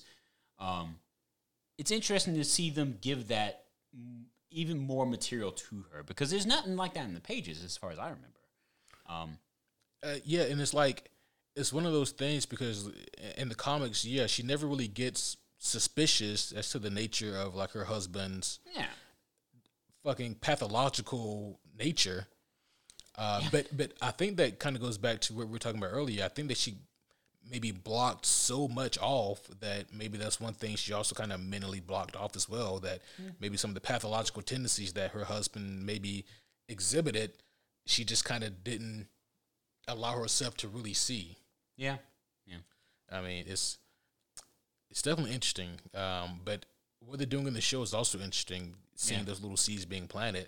I like how the show, and of course it's a fucking TV show, so this is going to sound like a really dumb statement, but compared to the book, the show's not afraid to add more drama. You know? Like, I see more of like your dumb teenager fights between like Mark and his mom, for an example. We see that in the show. There's no remnant to that in the pages, you know? We see like more detail on like the high school bullshit that Mark puts up with in the show. Whereas we get a hint of it a couple times in the pages, and then like as his powers come and become an established fact, fuck that. None of that ever mattered. You know? Yeah. So it's interesting. It's kind of cool what they're doing for us there. I am curious what that does mean, especially for Debbie, like you were just talking about, in the later episodes. Yeah. For sure. We'll go ahead and wrap up like our thoughts about Invincible episodes 1 through 3. Yeah. I really enjoyed these episodes, man. And again, like, if you guys haven't seen it yet, I would definitely recommend it. It's some primo superhero content. It's equal parts comedic, equal parts dramatic, and equal parts fun. Like, I can't recommend this enough, both the show and the book. Amen. Definitely check it out. Yeah, I stand by that fully, guys. It is an awesome take on the superhero world. I'm super digging it. It's one of the things I'm obsessed with currently. Whether your take on the story is from the comic books or the show, yes, you are not incorrect. Yeah, definitely. Please, you deserve it. Take time to watch the show, read the book, whatever you want to do. Do both, even. Just make sure you like and subscribe to the podcast first. Hey. There's your spot. Now, I'm curious what the rest of the show is going to do. I'm also curious when the hell you're going to get your Invincibles book 2 and 3, because I might start reading those before the show ends. Yeah. Hopefully they'll be in by then. Right. I checked earlier, and they had finally been picked up and scanned, which means that they're like halfway through the process before they get shipped. Oh my gosh! Yeah. They're not even shipped yet. Not even shipped. No. I would ask from where, but that might be a giveaway, so never mind. Nope. Nope. But it's weird because I ordered some books back on March 17th, and they've already got here. They got here a few days ago from the same company. What? Yeah. I wonder if, like, this book, because of the show and its, like, recent comeuppance thanks to Amazon. Could be. Yeah, it's becoming a popular thing, you know. Yeah. You know. It's possible. Yeah. But yeah, guys, definitely check out Invincible. Awesome show. Great storytelling, great quality. Let's talk about some Falcon and Winter Soldier. Hell yeah. We promised you guys a double feature. So now we'll move on to the other TV show, which happened to also come out Friday, which means we are double dipping. We are. Indeed. You wonder if Amazon planned that on purpose. With all due respect to Amazon and Invincible, which is an incredible show, as we just spent an hour discussing, it's like, you do have to wonder, like, did you guys purposely plan this out to compete with Disney and Marvel? And I mean, that takes some balls. It does take some balls. I can respect that. Yeah. I respect those balls. Sometimes, you got your balls got to be in line with your brain, and you got to be like, maybe we should drop this shit on like a Wednesday or a Thursday or a Sunday. Sunday's the problem spot because people are always home on Sunday evenings. That is a great point. And that's why Game of Thrones released on Sundays. You know? Yeah. And that would also make our job hell a lot easier. Yeah. But how dare they? How dare they? You know, sometimes you just got to take a lesson from Buster Scruggs, you know? First time? First time. Find a quadruple amputee and throw him in a river? Like, what lesson should we take from Buster Scruggs? I meant actual Buster Scruggs, not okay. Not the later on stuff. Yeah. No, it's like, hey, eventually there's going to be someone out there who's better than you.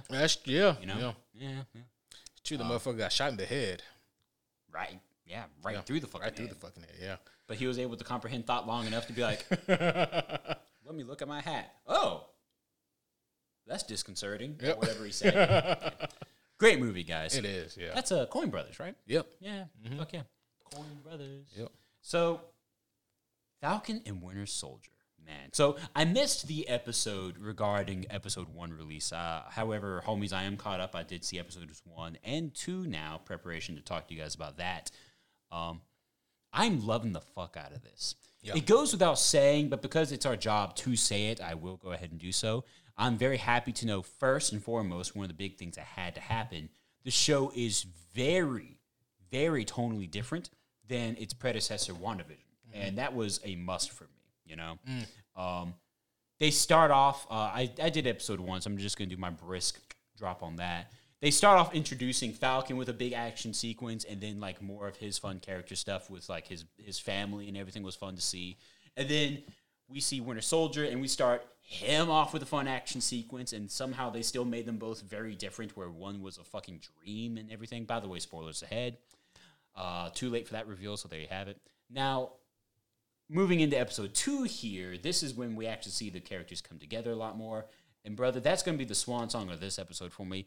I fucking loved their chemistry. Oh my gosh. Yeah. Sebastian Stan and Anthony Mackie. Anthony Mackie are so dagging good on screen together, dude. Yeah. Oh my gosh.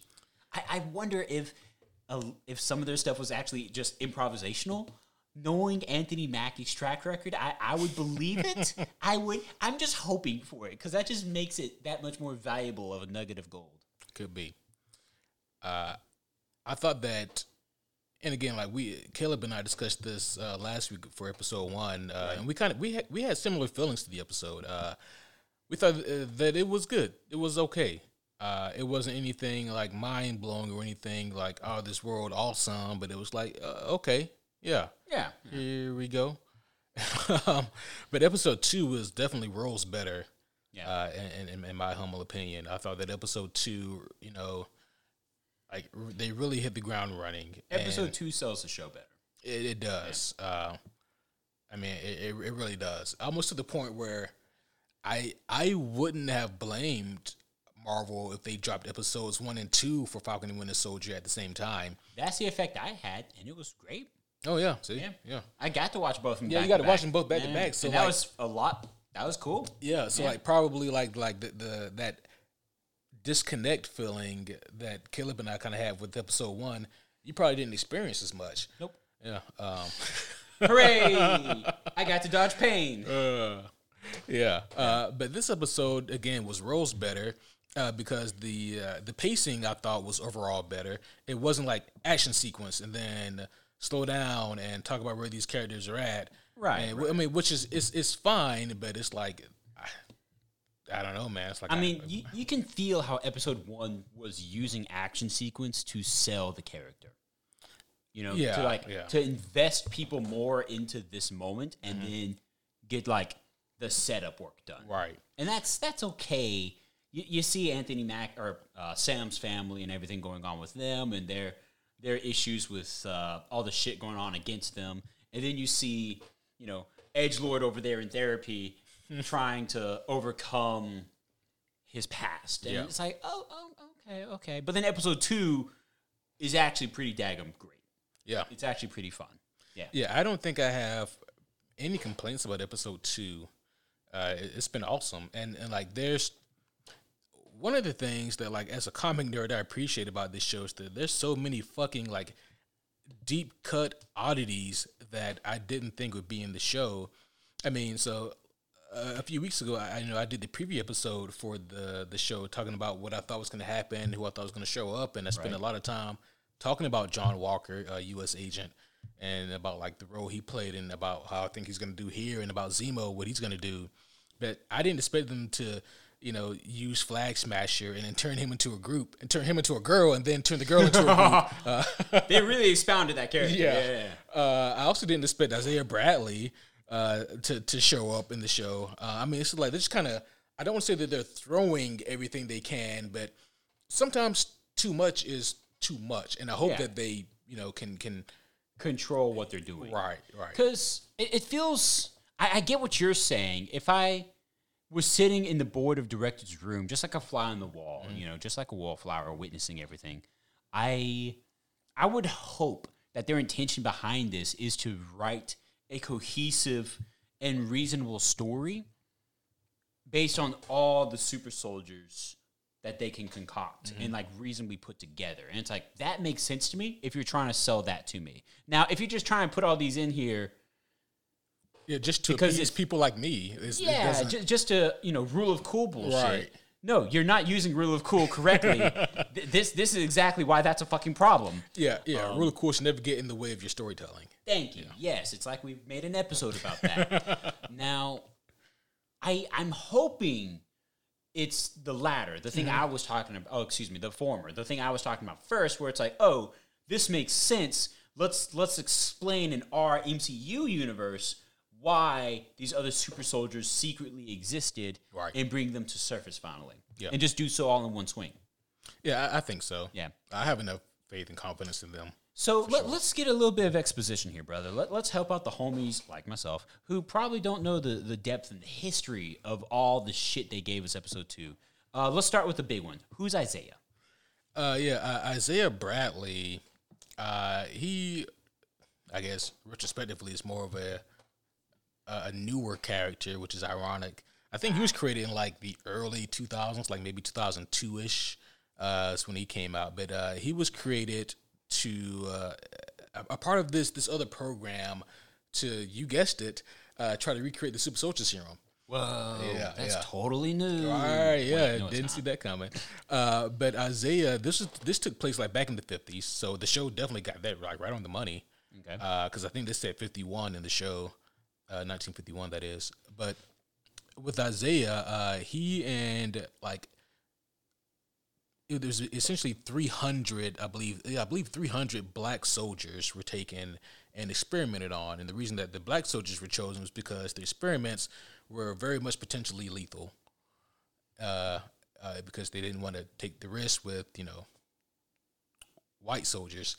Yeah. Unfortunately, that's what I was thinking. Yeah, I was also thinking. In a symbolic nature, and maybe this is more. I don't know if they did this for the sake of telling the story, and if maybe they reflected upon this on purpose in the fiction. But in our actual non-fictional real-life world, I do believe that in the Civil War, there was a 300-man small army of purely African-American ex-slaves that was led into battle. Now, I'm pretty confident on the history, but don't quote me on extra details besides that. Right. Now, hearing what you just said makes me think of that on purpose, I feel like. And it's like, I believe that was done with that intent. I'd have to do more research as to what that faction of the army was, what their name was, their history and stuff like that. But I know that existed. Yeah, for me, it almost made me think of like the Tuskegee experiments, which was an actual thing that happened where they took a bunch of black men and said that we're going to was it immunization shots or we're going to give you some kind of health care essentially for free. But actually what they were doing was that they were testing out strands of syphilis. So they were giving all these black men syphilis without telling them. That I did hear about. Yeah. That's kind of schools. Yeah. No. Not Believe it or not, that somehow public government ran school. Somehow they didn't make it in our textbooks. But that's kind of what this reminded me of as well.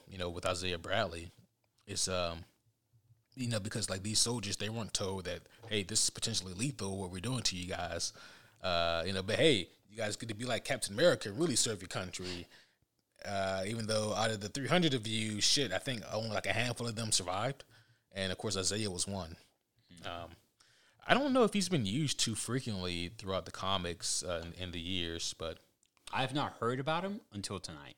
Yeah, and he's such a deep cut character, so it was really surprising to see that they brought him out. I mean, it was definitely cool, and and it's like I'm still trying to really wrap my mind around the real purpose of it so far. I'm not sure, but I have a working theory, and it ties into another large aspect about the show. If we're ready to segue into that, I feel like they did that to help set the mood for this season of television, which I think is a very powerful and appropriate mood. Something that has been getting a lot more light lately, thank goodness.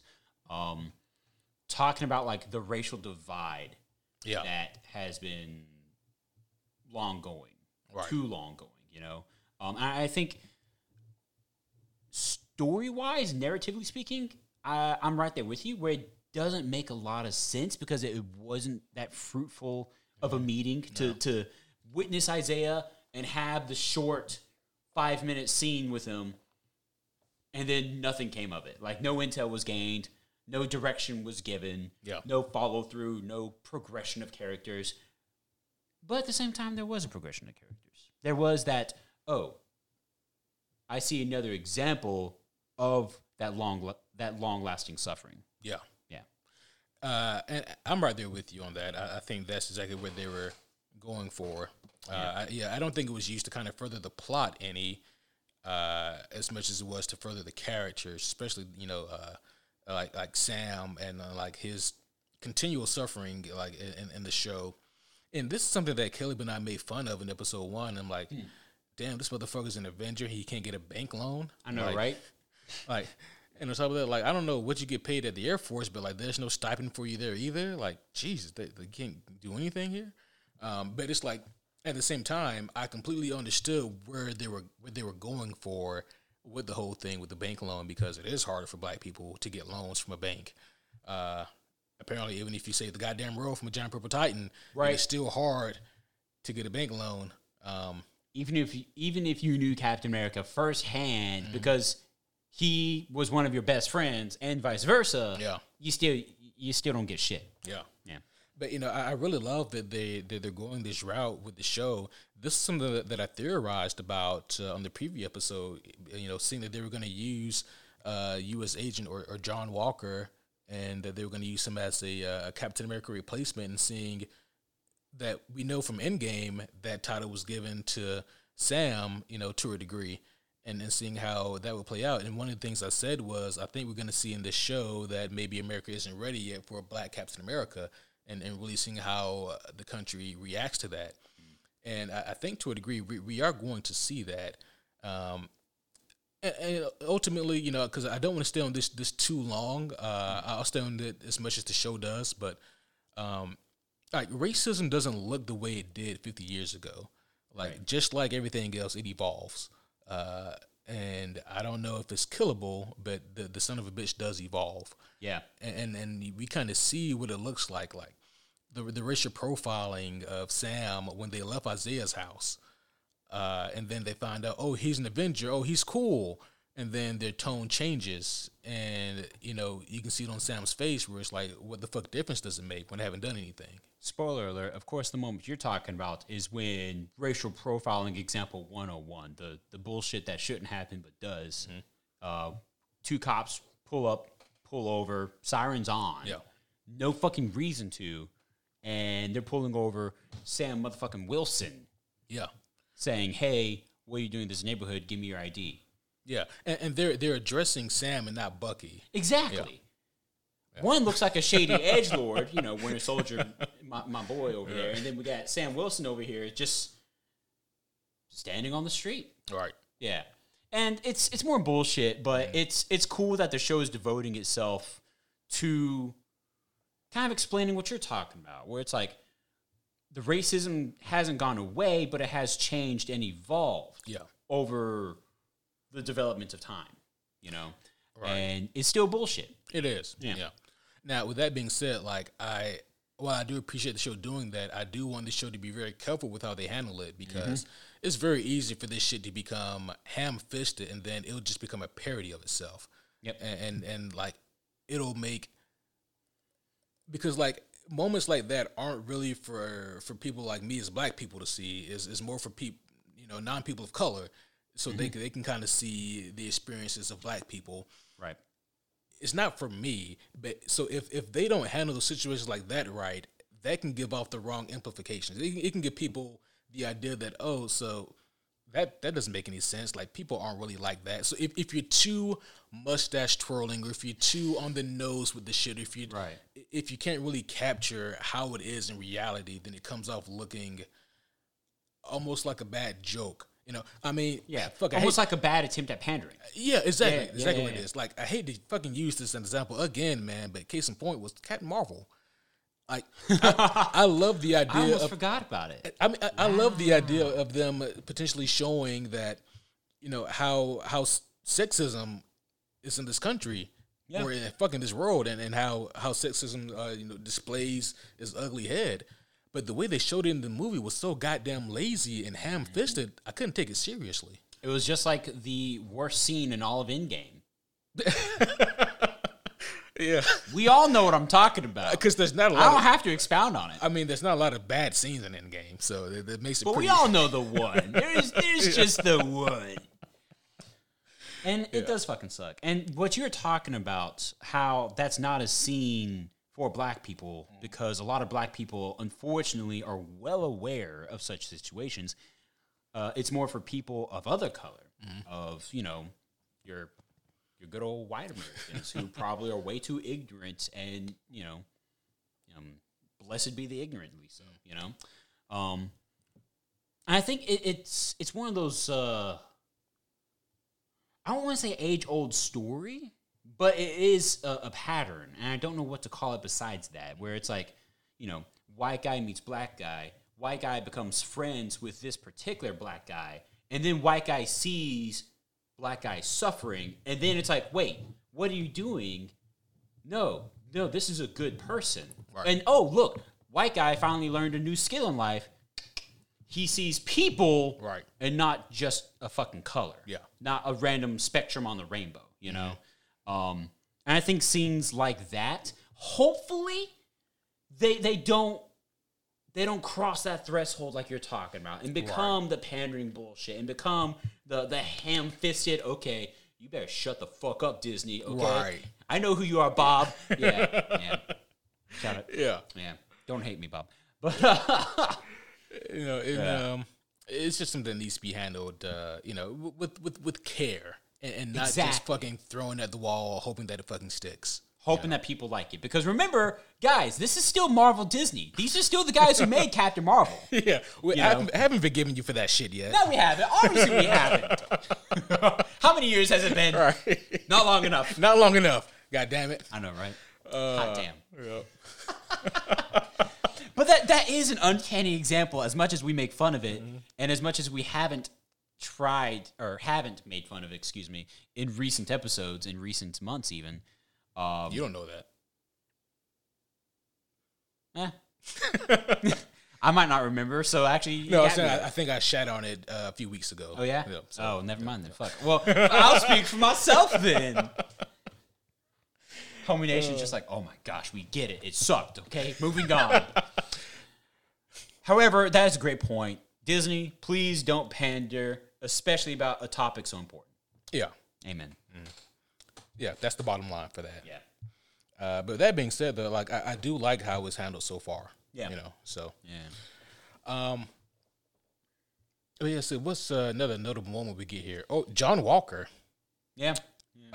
We get to see more of him this episode. Shout out to all the nerds out there and all the introverts who've been inside thanks to COVID for too daggum long. I love how quick the internet has made fun of the image of this man alone. Like, this actor's career was just remade for him because everyone calls him the Captain America from Up. Right. Yeah. The homie Caleb and I, we talked about this, and I said, I wonder if Kevin Feige sat down with Wyatt Russell, the actor, and like before this show aired, and said, "Look, we need to prepare you for things to come. This will not be an easy road for you. No, there's going to be some backlash." You know what it reminds me of? It's cultural and definitely an aged topic, but it's something that I was made aware of because of my forefathers and those forefathers before me. But it's like John Wayne, you know, like John Wayne movies. Right. I don't remember that actor's name, and, you know, bastardize me if one must, but there was one movie where, I think it was a movie. I don't remember. It was a movie or an episode, screw me, where John Wayne was scripted to actually be shot and actually die this time. And the actor was talking to the villain actor and telling him, like, look, man, I think the country's going to hate you after this. And I think that villain was typecasted to always be a villain because of that one portrayal ever since then. You know, it's true. You don't want to be typecast. Yeah, but at the same time, like, once you become that and you just, like, you disgrace yourself to so many fans and a country-size amount of fans. Yeah. It's. I mean, I'm sorry, Kurt Russell's kid. What's his name? Wyatt. Wyatt. Yeah. I mean, bruh, forever you're gonna be like the anti-Captain America now, which actually kind of is ironic. Yeah, but you know what though? I do have to give Marvel props because that was done by design, and you can tell that it was done by design. Like, they wanted to. There's a reason also why he's left out of the trailers. You know, there's a reason why you don't see him in the trailers, so that they could, right. Yeah, so that they could elicit that reaction from the end of episode 1 from the audience. They knew exactly what was going to happen. They know how beloved Chris Evans, Steve Rogers is. Oh yeah, and they know good and goddamn well they don't want to see anyone else wearing that suit, calling themselves Captain America. Especially picking up that shield. Yeah. Of all the shields, you know. And the way that it happens in the show, man, with having Sam donating it to the Smithsonian in honor and in memory of Captain America. And then, like a week later, they're like, hey, so we stole that shield from the Smithsonian. And anyway, here's your new Captain America. Bullshit. I will say this. I do like the way that they're presenting John Walker here in this show. John Walker, he was a very interesting character in the comics when he first got his start. You know, he was in the comics really quickly. He was introduced as a character who wanted to be like his older brother who served in war, but he never got to see any action when he served in the military. He wanted to find the best way to serve his country. Ended up getting superpowers from this guy called the Power Broker, and he didn't like Captain America because he thought that Captain America represented a faded ideal of America, and he thought that what he could bring to America would be better. I mean, he ended up becoming a foe to Captain America, and eventually he ended up being chosen by the government to be the new Captain America. And I'll share this same little factoid again that I did in the preview episode, and that is this organization, and I forget their name, but when Steve Rogers stepped down temporarily from being Captain America because he didn't want to be the government's lapdog and do whatever they told him to do. Right. So Steve Rogers stepped away, and during that time, this agency said, well, we need a new Captain America. And at the time, the agency had two candidates, Nick Fury and Sam Wilson. Now, this was back in the 80s, and that's important because back in the 80s, Nick Fury was white guy, looked like David Hasselhoff. And they said, well, we don't want to go with Nick Fury because of his age, and we don't know how much longer Nick will be around, but Nick will do everything that we ask him to do because he sees the bigger picture. And then they said, well, what about Sam Wilson? And they said, well, Sam was great. He served the Captain America. He knows how to fight. He knows how to take orders. He's this and that. But we don't know if the country's ready for a black Captain America. And so it was always ironic to me how even back in the 80s, they had this idea of, I mean, even potentially in a story sense, making Sam Captain America. And then they were like, well, what about this other guy, this John Walker guy? Recently in the comics, he had prevented a terrorist from detonating a bomb. Yeah. You know, because John Walker is an asshole. He's a douchebag, but he's not necessarily a villain. Yeah. He's just a fucking douchebag. Right. You know? Like I made the joke with you earlier. Yeah. It's like, teen movies always had at least one jock character who's like the big football quarterback star who beats up on all the smart, nerdy kids because he's unhappy in his life because of dad, blah, blah, blah, blah, blah. But then there's the rarely spoken of other type of jock who's just like the smarmy kind of salesperson, like want to be charismatic, get along with everybody, even if it's on a manipulative level. Yeah. Douchebag. Yeah. Those guys, for sure. And that's your John Walker, especially in the show, who's like, hey, come on, let's work together or get the fuck out my way. Right. It's like, whoa, what type of two-faced shit is this? Exactly. Yeah. It's like once he realized that he couldn't manipulate Sam or Bucky like he wanted to, it's like, well, if they're going to be no good to me, if I can't use them, then get the fuck out of the way. Right. If they don't see me as Captain America and they think that they're better than me, then, well, fuck them. Yeah. Go fuck yourselves. Yeah.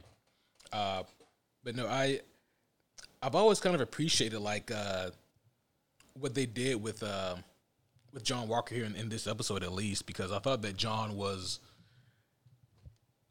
like they didn't paint him out to be like this overbearingly mustache twirling evil douchebag. Right. He's just a realistic douchebag. Yeah.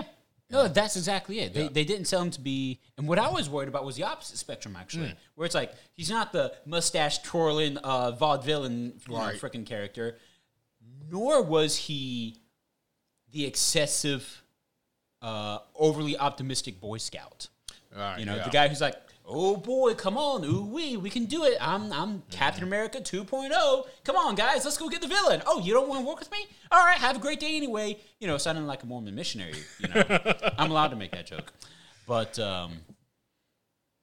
he was a cool mix because, like you're talking about, he was. Hey, come on, guys, we can all work together. I think we'll be able to pull our elements and really put our heads together and win at the end of the day if we do this.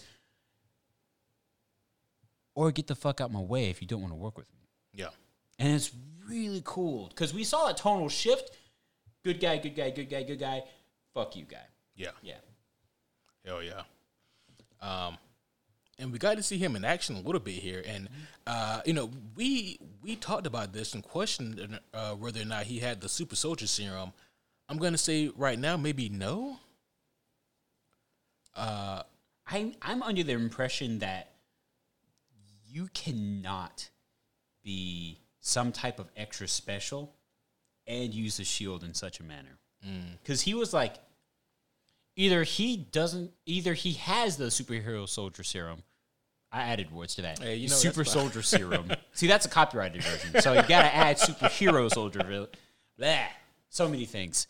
Words, drugs. He had drugs.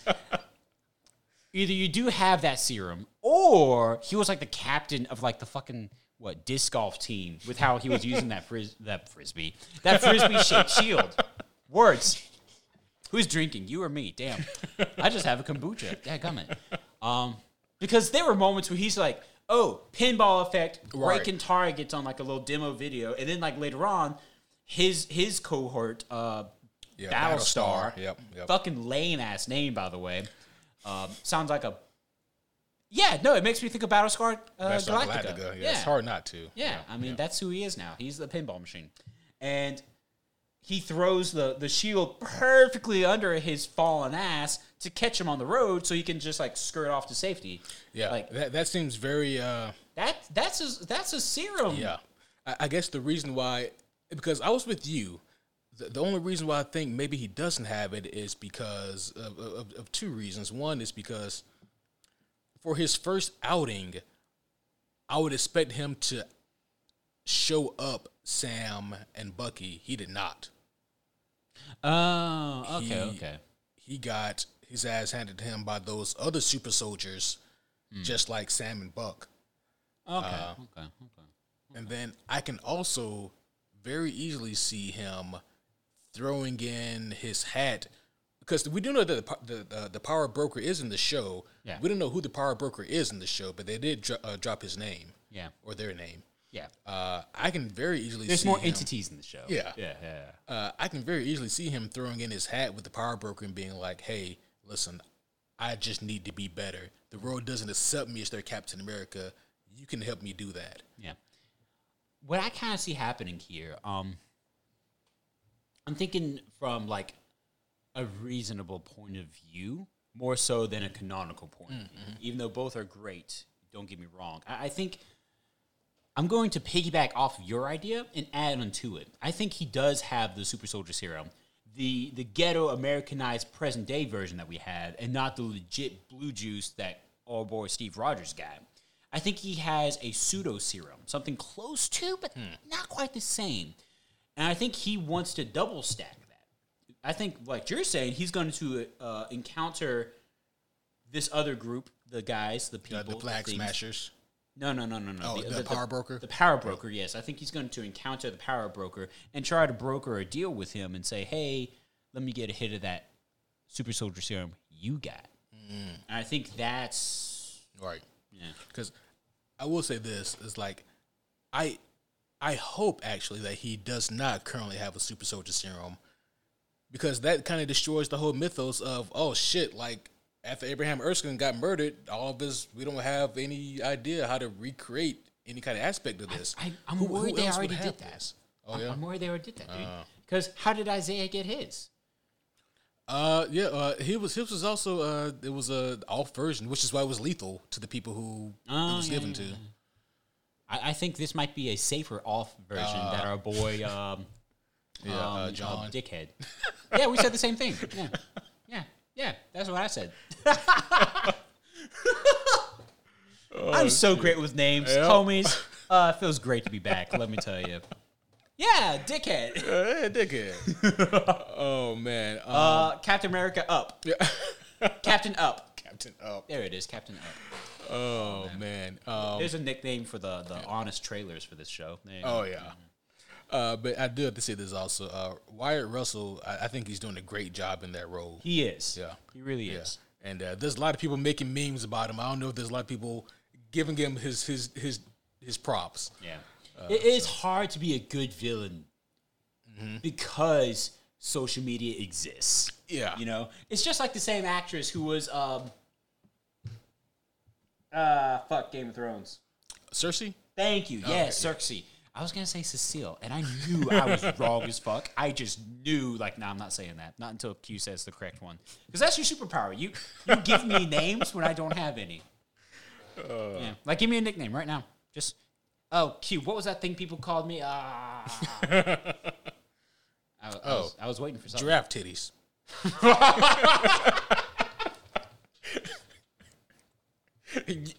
You told me. I did, and I am not disappointed, sir. Giraffe titties. First off, I'm not sure I've met many a people ever who've seen. Oh shit! I mean, what are giraffe titties? Are they? Is it like a dog situation where they got like multiple? I mean, that's knows? what I picture, but I don't know. I don't know. I'm not gonna go find out any lifetime soon. To the homies across the big water who probably do or don't know better, feel free to private message us that response. You don't have to send us any pictures. Just pictures, please. Just send us a number. How many teats? Just like an article from National Geographic. We don't need a pictures. Just giraffe titties. I am not disappointed. Like if I didn't already have a gamer tag, that'd be giraffe close. Titties. Yeah. Oh shit! But I would like misspell titties on purpose, right. so it reads put like it giraffe-titis or something. Yeah. TIDDIES. Yeah. That's smart too. I like that. Yeah. Oh man, I am not. What the fuck is wrong with you? Giraffe. I'm so happy my mom doesn't listen anymore. If that's not true, and mom did listen, hi mom. Oh man, hey there, Mama Keister. I really feel like that needs to be like an animated version of a T-shirt for us, where we just have like you and me both clearly sitting at the table, and we're both drawn with like giraffes, both of us with titties, giraffe titties. Yeah. There you have it. Not giraffe boobs, all right. Like just like yeah, the nips. Oh my gosh. Okay. How long were we on that? Wow. Yep. Anyways, what Only were we here, talking guys. about? Were we talking about Zemu? No, not yet. We're talking about Dickhead. That's right. Yeah, we're talking about John Walker. Good old John. Yeah, no, I really like his portrayal so far, and I'm looking forward to seeing like what else he does here. Russell Jr. is doing a great job. Yeah. Hell yeah. Yeah. I mean, yeah. So before we get to Zemo, which there's not a whole lot to say about Zemo at the moment. Nope. But let's talk about like the Sam and Bucky bromance, because I think, do we have to? I mean, that's kind of like one of the biggest selling points of this episode. It really is. Like, it's because of their bromance camaraderie that I believe this idea was even pitched to Kevin Feige in the first place. Because I agree. As much as like on screen they despise one another, these two actors, Anthony and Sebastian, are so fucking great together. They're gold. It's gold. Like, I'm sitting there and I'm willing to bet on this. I'm going to look it up after the show's done with his production and everything like that. Or with its showing of on Disney Plus, excuse me. I wonder how much of this was improvisational. You know? Like how much of this was scripted, and it's just like, Anthony, I just need you to diss him here somehow. Mm-hmm. And Sebastian, roll with it. Yeah. Man. I want to see that. Oh, that'd be great. Because their back and forth is great. It's golden. It's so good. Their banter is top notch. It is. It's part of what made episode 2 that much better than episode 1. Yeah. Yeah. And that's true, like, because they never interacted in episode 1. Yeah. So. And it was kind of basic. Yeah. Episode 2, anything but. Anything but, yeah. It was fantastic. In retrospect, I just realized something kind of unrelated. I feel like a dumbass. Remember in episode 1 when we get the dream that Bucky's having, and he's Winter Soldier again, and he's kicking ass. It's like, yep. I should have known there was a fucking flashback because of the arm. Yeah, he had the silver arm. Yeah, the silver arm. Yeah, the old arm, which actually, the old arm was also vibranium, if I'm not mistaken. Is that true to the MCU? I don't believe so. Right? I know the Wakandan arm is the superior one. Yeah, because he's got the cool ass like black and gold inlay. Yeah, that's cool. Yeah, but I don't know. Yeah, he had the one with the communist star. Yeah, yeah. The traditional one. I wonder if he'll get a new arm this show. Who knows? He don't really need one though, does he? He doesn't, but I mean, you don't need more than one pair of tennis shoes either, and it's nice to have options. Maybe one day he'll wake up and be like, "Nah, let me get this one. Let me get with the stars and stripe arm." I imagine that the process of like attaching a cybernetic arm is probably really intrusive. It's probably not so simple. No, it's just like a sock. You're just like, there you go. See, that's all. That's the sound effect when he puts it on. That's all it is. Yeah. Yeah, because it's like not to stay on this, but it's like when T'Challa brought him the arm in Infinity War and opened up the suitcase and we see the new vibranium arm. Yeah, Bucky should have been like, so you can get somebody to reattach this thing. You got to open up like the wound again. Yeah, you got to reattach to the nerve endings. Yeah, and you got to make sure that all the neurons are firing properly from my brain, signaling to the hand. And no, we don't. This is a Wakandan arm. And they just like pop it on, and that's whenever it's the first ever. And our boy Sebastian's just gonna be like, "Oh, that's so much easier." I had 17 surgeries to get the first arm, and 3 months of physical therapy. Right. All right, yeah, where were we? We're talking about their bromance, which is a lot of fun here in this show. The therapy scene was gold. It was. That was so good. It's near the end of the episode, but it was so awesome just to see them like force onto like a bottleneck scene where it's the therapist and then across the table are bros. Yeah, and they're just. It's comedy gold, dude. It's great for continuing the story and kind of like connecting loose ends here and there very quickly, but it's also hilarious, and that's just very cool. I like it. Yeah, it was hilarious. It was character appropriate, but also I love Bucky's reasoning and his response. Yes, I thought that shit was actually pretty deep. Because he says something along the lines of, you gave away the shield, and that was the wrong thing to do. And if Steve was wrong about you, then he was wrong about me. Yeah. And I I was like, shit, that's actually that is super fucking good. Yeah. And you could see that it hit Sam a little. Oh, yeah. When he said that, just a little bit of that, oh, I didn't think about it like that shit came across. Yeah, yeah. It was like a similar moment for me in the Creed movies. The very first one. At the end. That was such a fucking great reveal. Oh, yeah. When he was just kind of like, I'm fighting to prove I'm not a mistake. And I'm not a mistake, yeah. What a fucking great line. It I was just great. got a few goosebumps just then. Yeah. Yeah, that was perfect. Yeah. Yeah. So good. Agreed. If you haven't watched Creed, go watch it. Yeah, go Great watch movie. it. Yeah. They're working on the third one. Michael B. Jordan is directing it. So, hell yeah. Very cool. Yeah. Okay. Hell yeah. That man's busy. Hell yeah. Directing it. Hey, Got to work out for that. Damn. Michael, if you're listening, hire me on to be Clubber Lang Jr.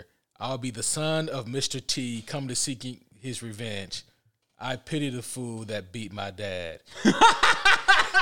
I got to see a lot more oomph, you know? And, I thought that was perfect. and probably a few gold chains. Okay. If you're going to be Mr. T's kid, he's going to teach you his philosophy on the chains, you know? Yeah. Yep. Anyways, oh yeah, so yeah, the Bromance was a lot of fun and very revealing, and we're gonna get a lot more of that as it goes on. I really hope so. Yeah. We didn't talk about Carl Morgenthau or Carly Morgenthau. Yeah, I was actually going to ask you for another one of your Q-splosition scenes. Q-splosition. I forced the fuck out of that. I really did. I took those words and put some fucking wood glue between them and said, set. This is a thing now. Please, Q, tell us, who the hell is the once known Carl who's now Carly?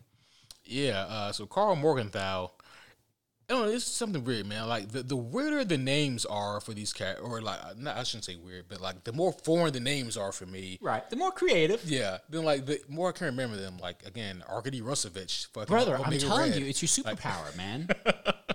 It's like, you know what? John Walker, like, for a while I had to think about, like, what was U.S. Agent's real name? Because John Walker is so basic. Yeah. He's not Walker, Texas Ranger. He's Walker, American Ranger. Oh.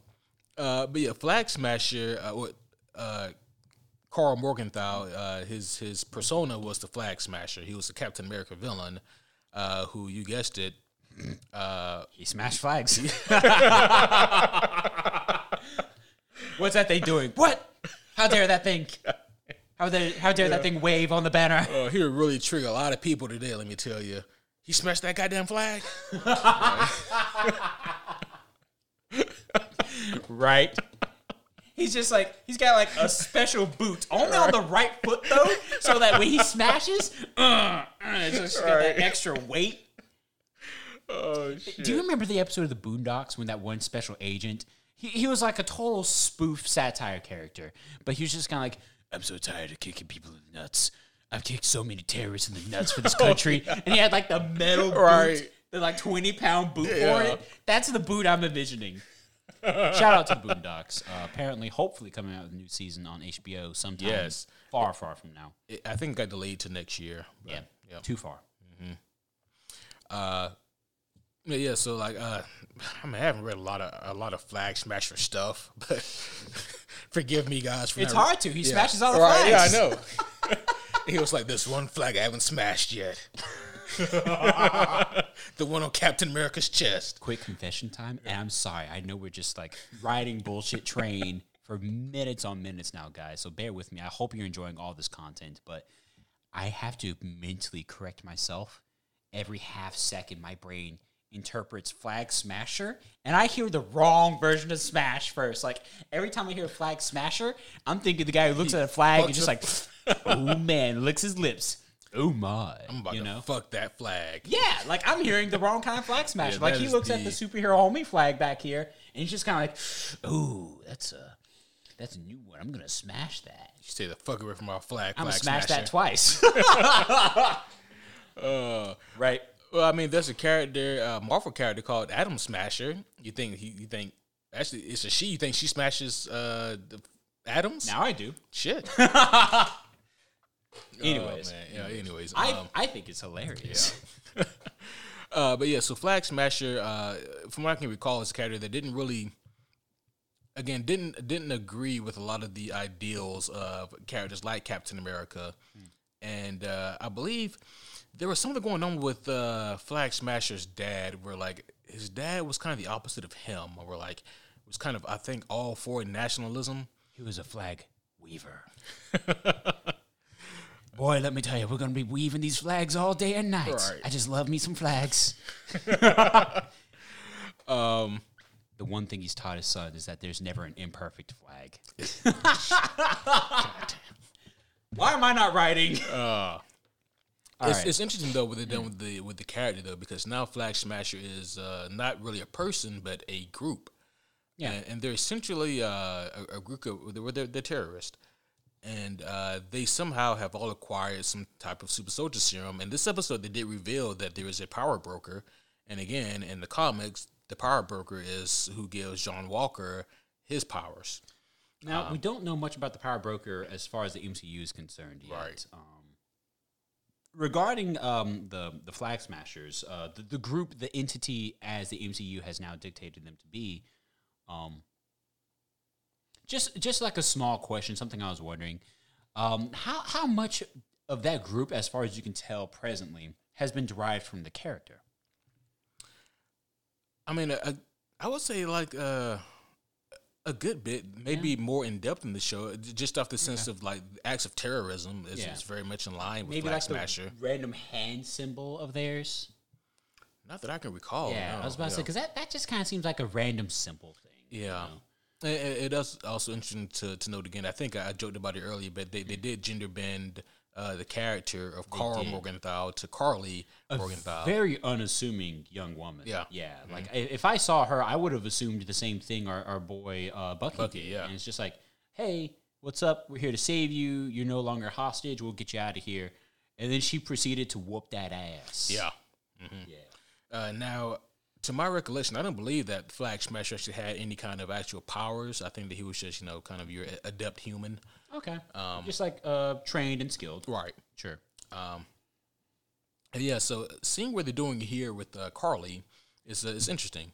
I do like the premise of, well, I guess I'm still trying to understand a lot about their premise. I know that they want the world to be how it was during the blip. Right. That's what they have said. Now, I'm trying to remember what their mentality was. Like, what's the difference between people during and post-blip? Like, what was, like, good question. The difference of equality treatment or something like that? I'm not sure.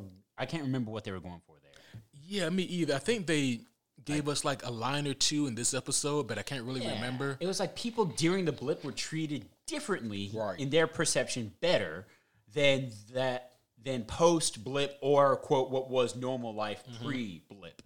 The snapping, in other words. Right. So it's interesting. I do love, and this is a quick note because I'm sure we've already discussed this, a lot in other programs and episodes we've done, but I do love how dramatically and constantly the MCU is referencing itself. Where it's like, no, it's making this a factoid. A canonical, this is truth in whatever thing you're watching regarding us. The blip, the snapping, was not a one and done. This happened. Yeah. Everyone knows what you're talking about. Right. Yeah. And I love that. I do. Yeah, me too. Like the callbacks to things within the universe just makes the role that much bigger. Oh, yeah. Yeah. So I dig that for sure. Hopefully we learn more about the Flag Smashers. I guess it just kind of goes back around to like a concern I mentioned earlier, and that is maybe throwing too much at the wall. I mean, in this episode alone, like we got more about the Flag Smashers. We were formally introduced to John Walker and even Battlestar. Isaiah Bradley was in this episode. We got Carly Morgenthau, like the leader and the actual Flag Smasher, and of course at the end Zemo. I mean, there's a lot of fucking moving pieces here. You know what I believe that's for? And I think this is also the reason why we got such like a simple gesture to be the symbol for the Flag Smashers. I think because the Flag Smashers are not going to last. I think that after a few episodes, they're going to be quickly dispersed and demised. And then we're going to be moving into the real villain. Because notice, episode 2 now, and we haven't seen the face of the villain we've expected to see. Right. Yeah. Yeah. Good old Zemo. So I definitely think that as that reveal comes upon us, someone else is going to be swept off the board. Like, I think some pieces are still to be taken. How unlucky is Zemo that he's still in fucking jail? I thought for sure that he would have escaped. Right. Like my whole theory was remember, that, he was nothing special. He was just a normal dude. Yeah. Some normal dude who didn't have a hard on for Captain America, who just hated all heroes in general, and some reason, especially Tony Stark, I think. Yeah, because his problem's more with Tony than Captain America, which is really weird. Yeah, because Tony created the the shit that killed his parent or his family, whatever, Sokovia. I can't remember. He like sat down and like had a monologue conversation with Black Panther. Yeah, get out of my brain. Yeah. Oh yeah, good old Zemo. If only you knew that shit would have happened with or without you. Right. Tacked on villain. But I think he's going to be way better used here, which I'm grateful for because Daniel Bruhl is a great actor. Well, we've already seen hints that we're actually going to get a more Zemo look about this Zemo as well. Yeah. The credits give that away with like a little bit of like the decoration. You know? Right. Yeah. To be continued. You guys will see. But I'm looking forward to it. Yeah, for sure. And like, don't get me wrong, like, I understand the idea of the MCU's version of Zemo, the Zemo who has a disdain for all superheroes because they let his family down and his family died because of their inaction during the Ultron attack. Right. But at the same time, it's like that kind of loses a bit of the savor from the character from the pages. You know, when this character doesn't have a particular issue with Captain America. So now it's to the point where it's like, well, Zemo could have been in any of these shows and not Falcon and Winter Soldier, you know? Yeah. So the fact that he's in Falcon and Winter Soldier, I'm hoping that his anger can justifiably be aimed towards those in Captain America's circle. That would make sense. Yeah. So I'd be curious to see exactly what information Bucky wants to retrieve from Zemo. We'll see. Yeah. We'll see. I mean, it sounds like right now they're just trying to gain intel, and he's one of the only few people who knew about the Super Soldier program in such detail. Yeah, which is true. Yeah. So, who knows? Yeah. I mean, he may know who the power broker is. Hell, he might be the power broker. That could work. It'd make me sad, I think. That could work. Yeah. Yeah. I think it could work. Yeah. Oh, yeah. But back to my joke really quick about how this motherfucker's still in jail. So it's like there was a blip that happened. And if you disappeared, when you came back, there would have been complete pandemonium. You would have had a chance to escape. And if you did not blip and you stayed, half of the people in that facility are gone. And there's pandemonium still. Yeah. Increasing your chances of escaping. Nope. You're still stuck in fucking jail. He is. He is. And again, I think that's just because he's a normal ass dude. Like, I think he saw people disappearing and evaporating. And then, because if I remember correctly, he's in like this small, like enclosed, like cage. It looked like a pod. So. Right. Yeah. And it's like, damn, dudes, he was just a guy. You know? You didn't have to put him in like umpteenth solitary confinement over here. Yeah, with like a submarine window being the only thing you could see through. Right. Yeah. But I don't know, man. The snap couldn't get through that. Yeah, it couldn't. Yeah. I guess not. Snap. But no, I'm excited to see what Zemo has in store for our heroes and what's gonna happen next. Right. But yeah, like so far, my only concern would be too many moving pieces. The Flag Smashers, John Walker, and Zemo. Like that's a lot of antagonistic power here. You know, especially during the critical time at the beginning of the story, where your protagonists are disturbed, stressed, and also not getting along. Yeah. So a little on the nose for Disney, but it sells. I like it. Yeah. Especially for these characters. I do hope they consolidate some of these antagonistic forces. just so they can all get like the equal amount of love, you know, and attention. Yeah. Because hell, we don't need another example of, you know, villains being underutilized or just thrown in. Yep. Yeah. Thrown against the wall just to slide down to the trash. Yeah. What an imagery. Damn, that's gross. Yeah. I mean, but so far, though, the show's done a really great job. I mean, if I'm being honest, the least interesting faction so far still is the Flag Smashers. Oh, yeah. I mean, but without them, John Walker, who I'm more invested in, wouldn't have anything to do. True. And Zemo, I think, is going to be like definitely the driving force for the show as far as antagonistic presence is concerned. So, yeah, agreed. Yeah. But no, I really enjoyed this episode, man. You got anything else on this one? This episode, in general, regarding, well, all these episodes in general, regarding Falcon Winter Soldier, Invincible, as we have discussed all three earlier, and this particular podcast episode have been extremely fun, you know. It's awesome to be back. Feels good to be back behind the mic. Not surprised that talking about 4 episodes in one episode took 2 hours. Hope you guys enjoyed this shorty. I know, right? It's a double-barreled shorty. Ooh-wee. Homies, as Q was saying before, I'm going to reiterate that in one more spot. Definitely, if you're interested in helping out the podcast, please do so. And the way you can do so is by writing us a review, give us a rating, preferably 5 stars. If you can find the button for it, 6 stars. Awesome. Yeah. Hell yeah, why not? We love reading your comments. We love reading your messages, so thank you very much for that. We tried to find the real comments amongst the spam, because we've been getting some spam comments lately, but, you know, they're all there. Nobody likes spam. Nobody likes spam. It tastes terrible. Actually, there are some countries that, never mind, not getting into that. But, homies, we thank you for listening. We thank you for participating. Tell us what you think. Give us some love. Give us some reviews. Absolutely. But that is all for now. Kevin, my brother, it's good to have you back again. Fuck yeah. It's great to be back. Oh, yeah. Well, homies, hope you enjoyed this one. This has been a blast once again. But this will be all for now, homies. So, giraffe titties. Until next time, my name is Superhero Homie Q. And I am Superhero Homie Kevin.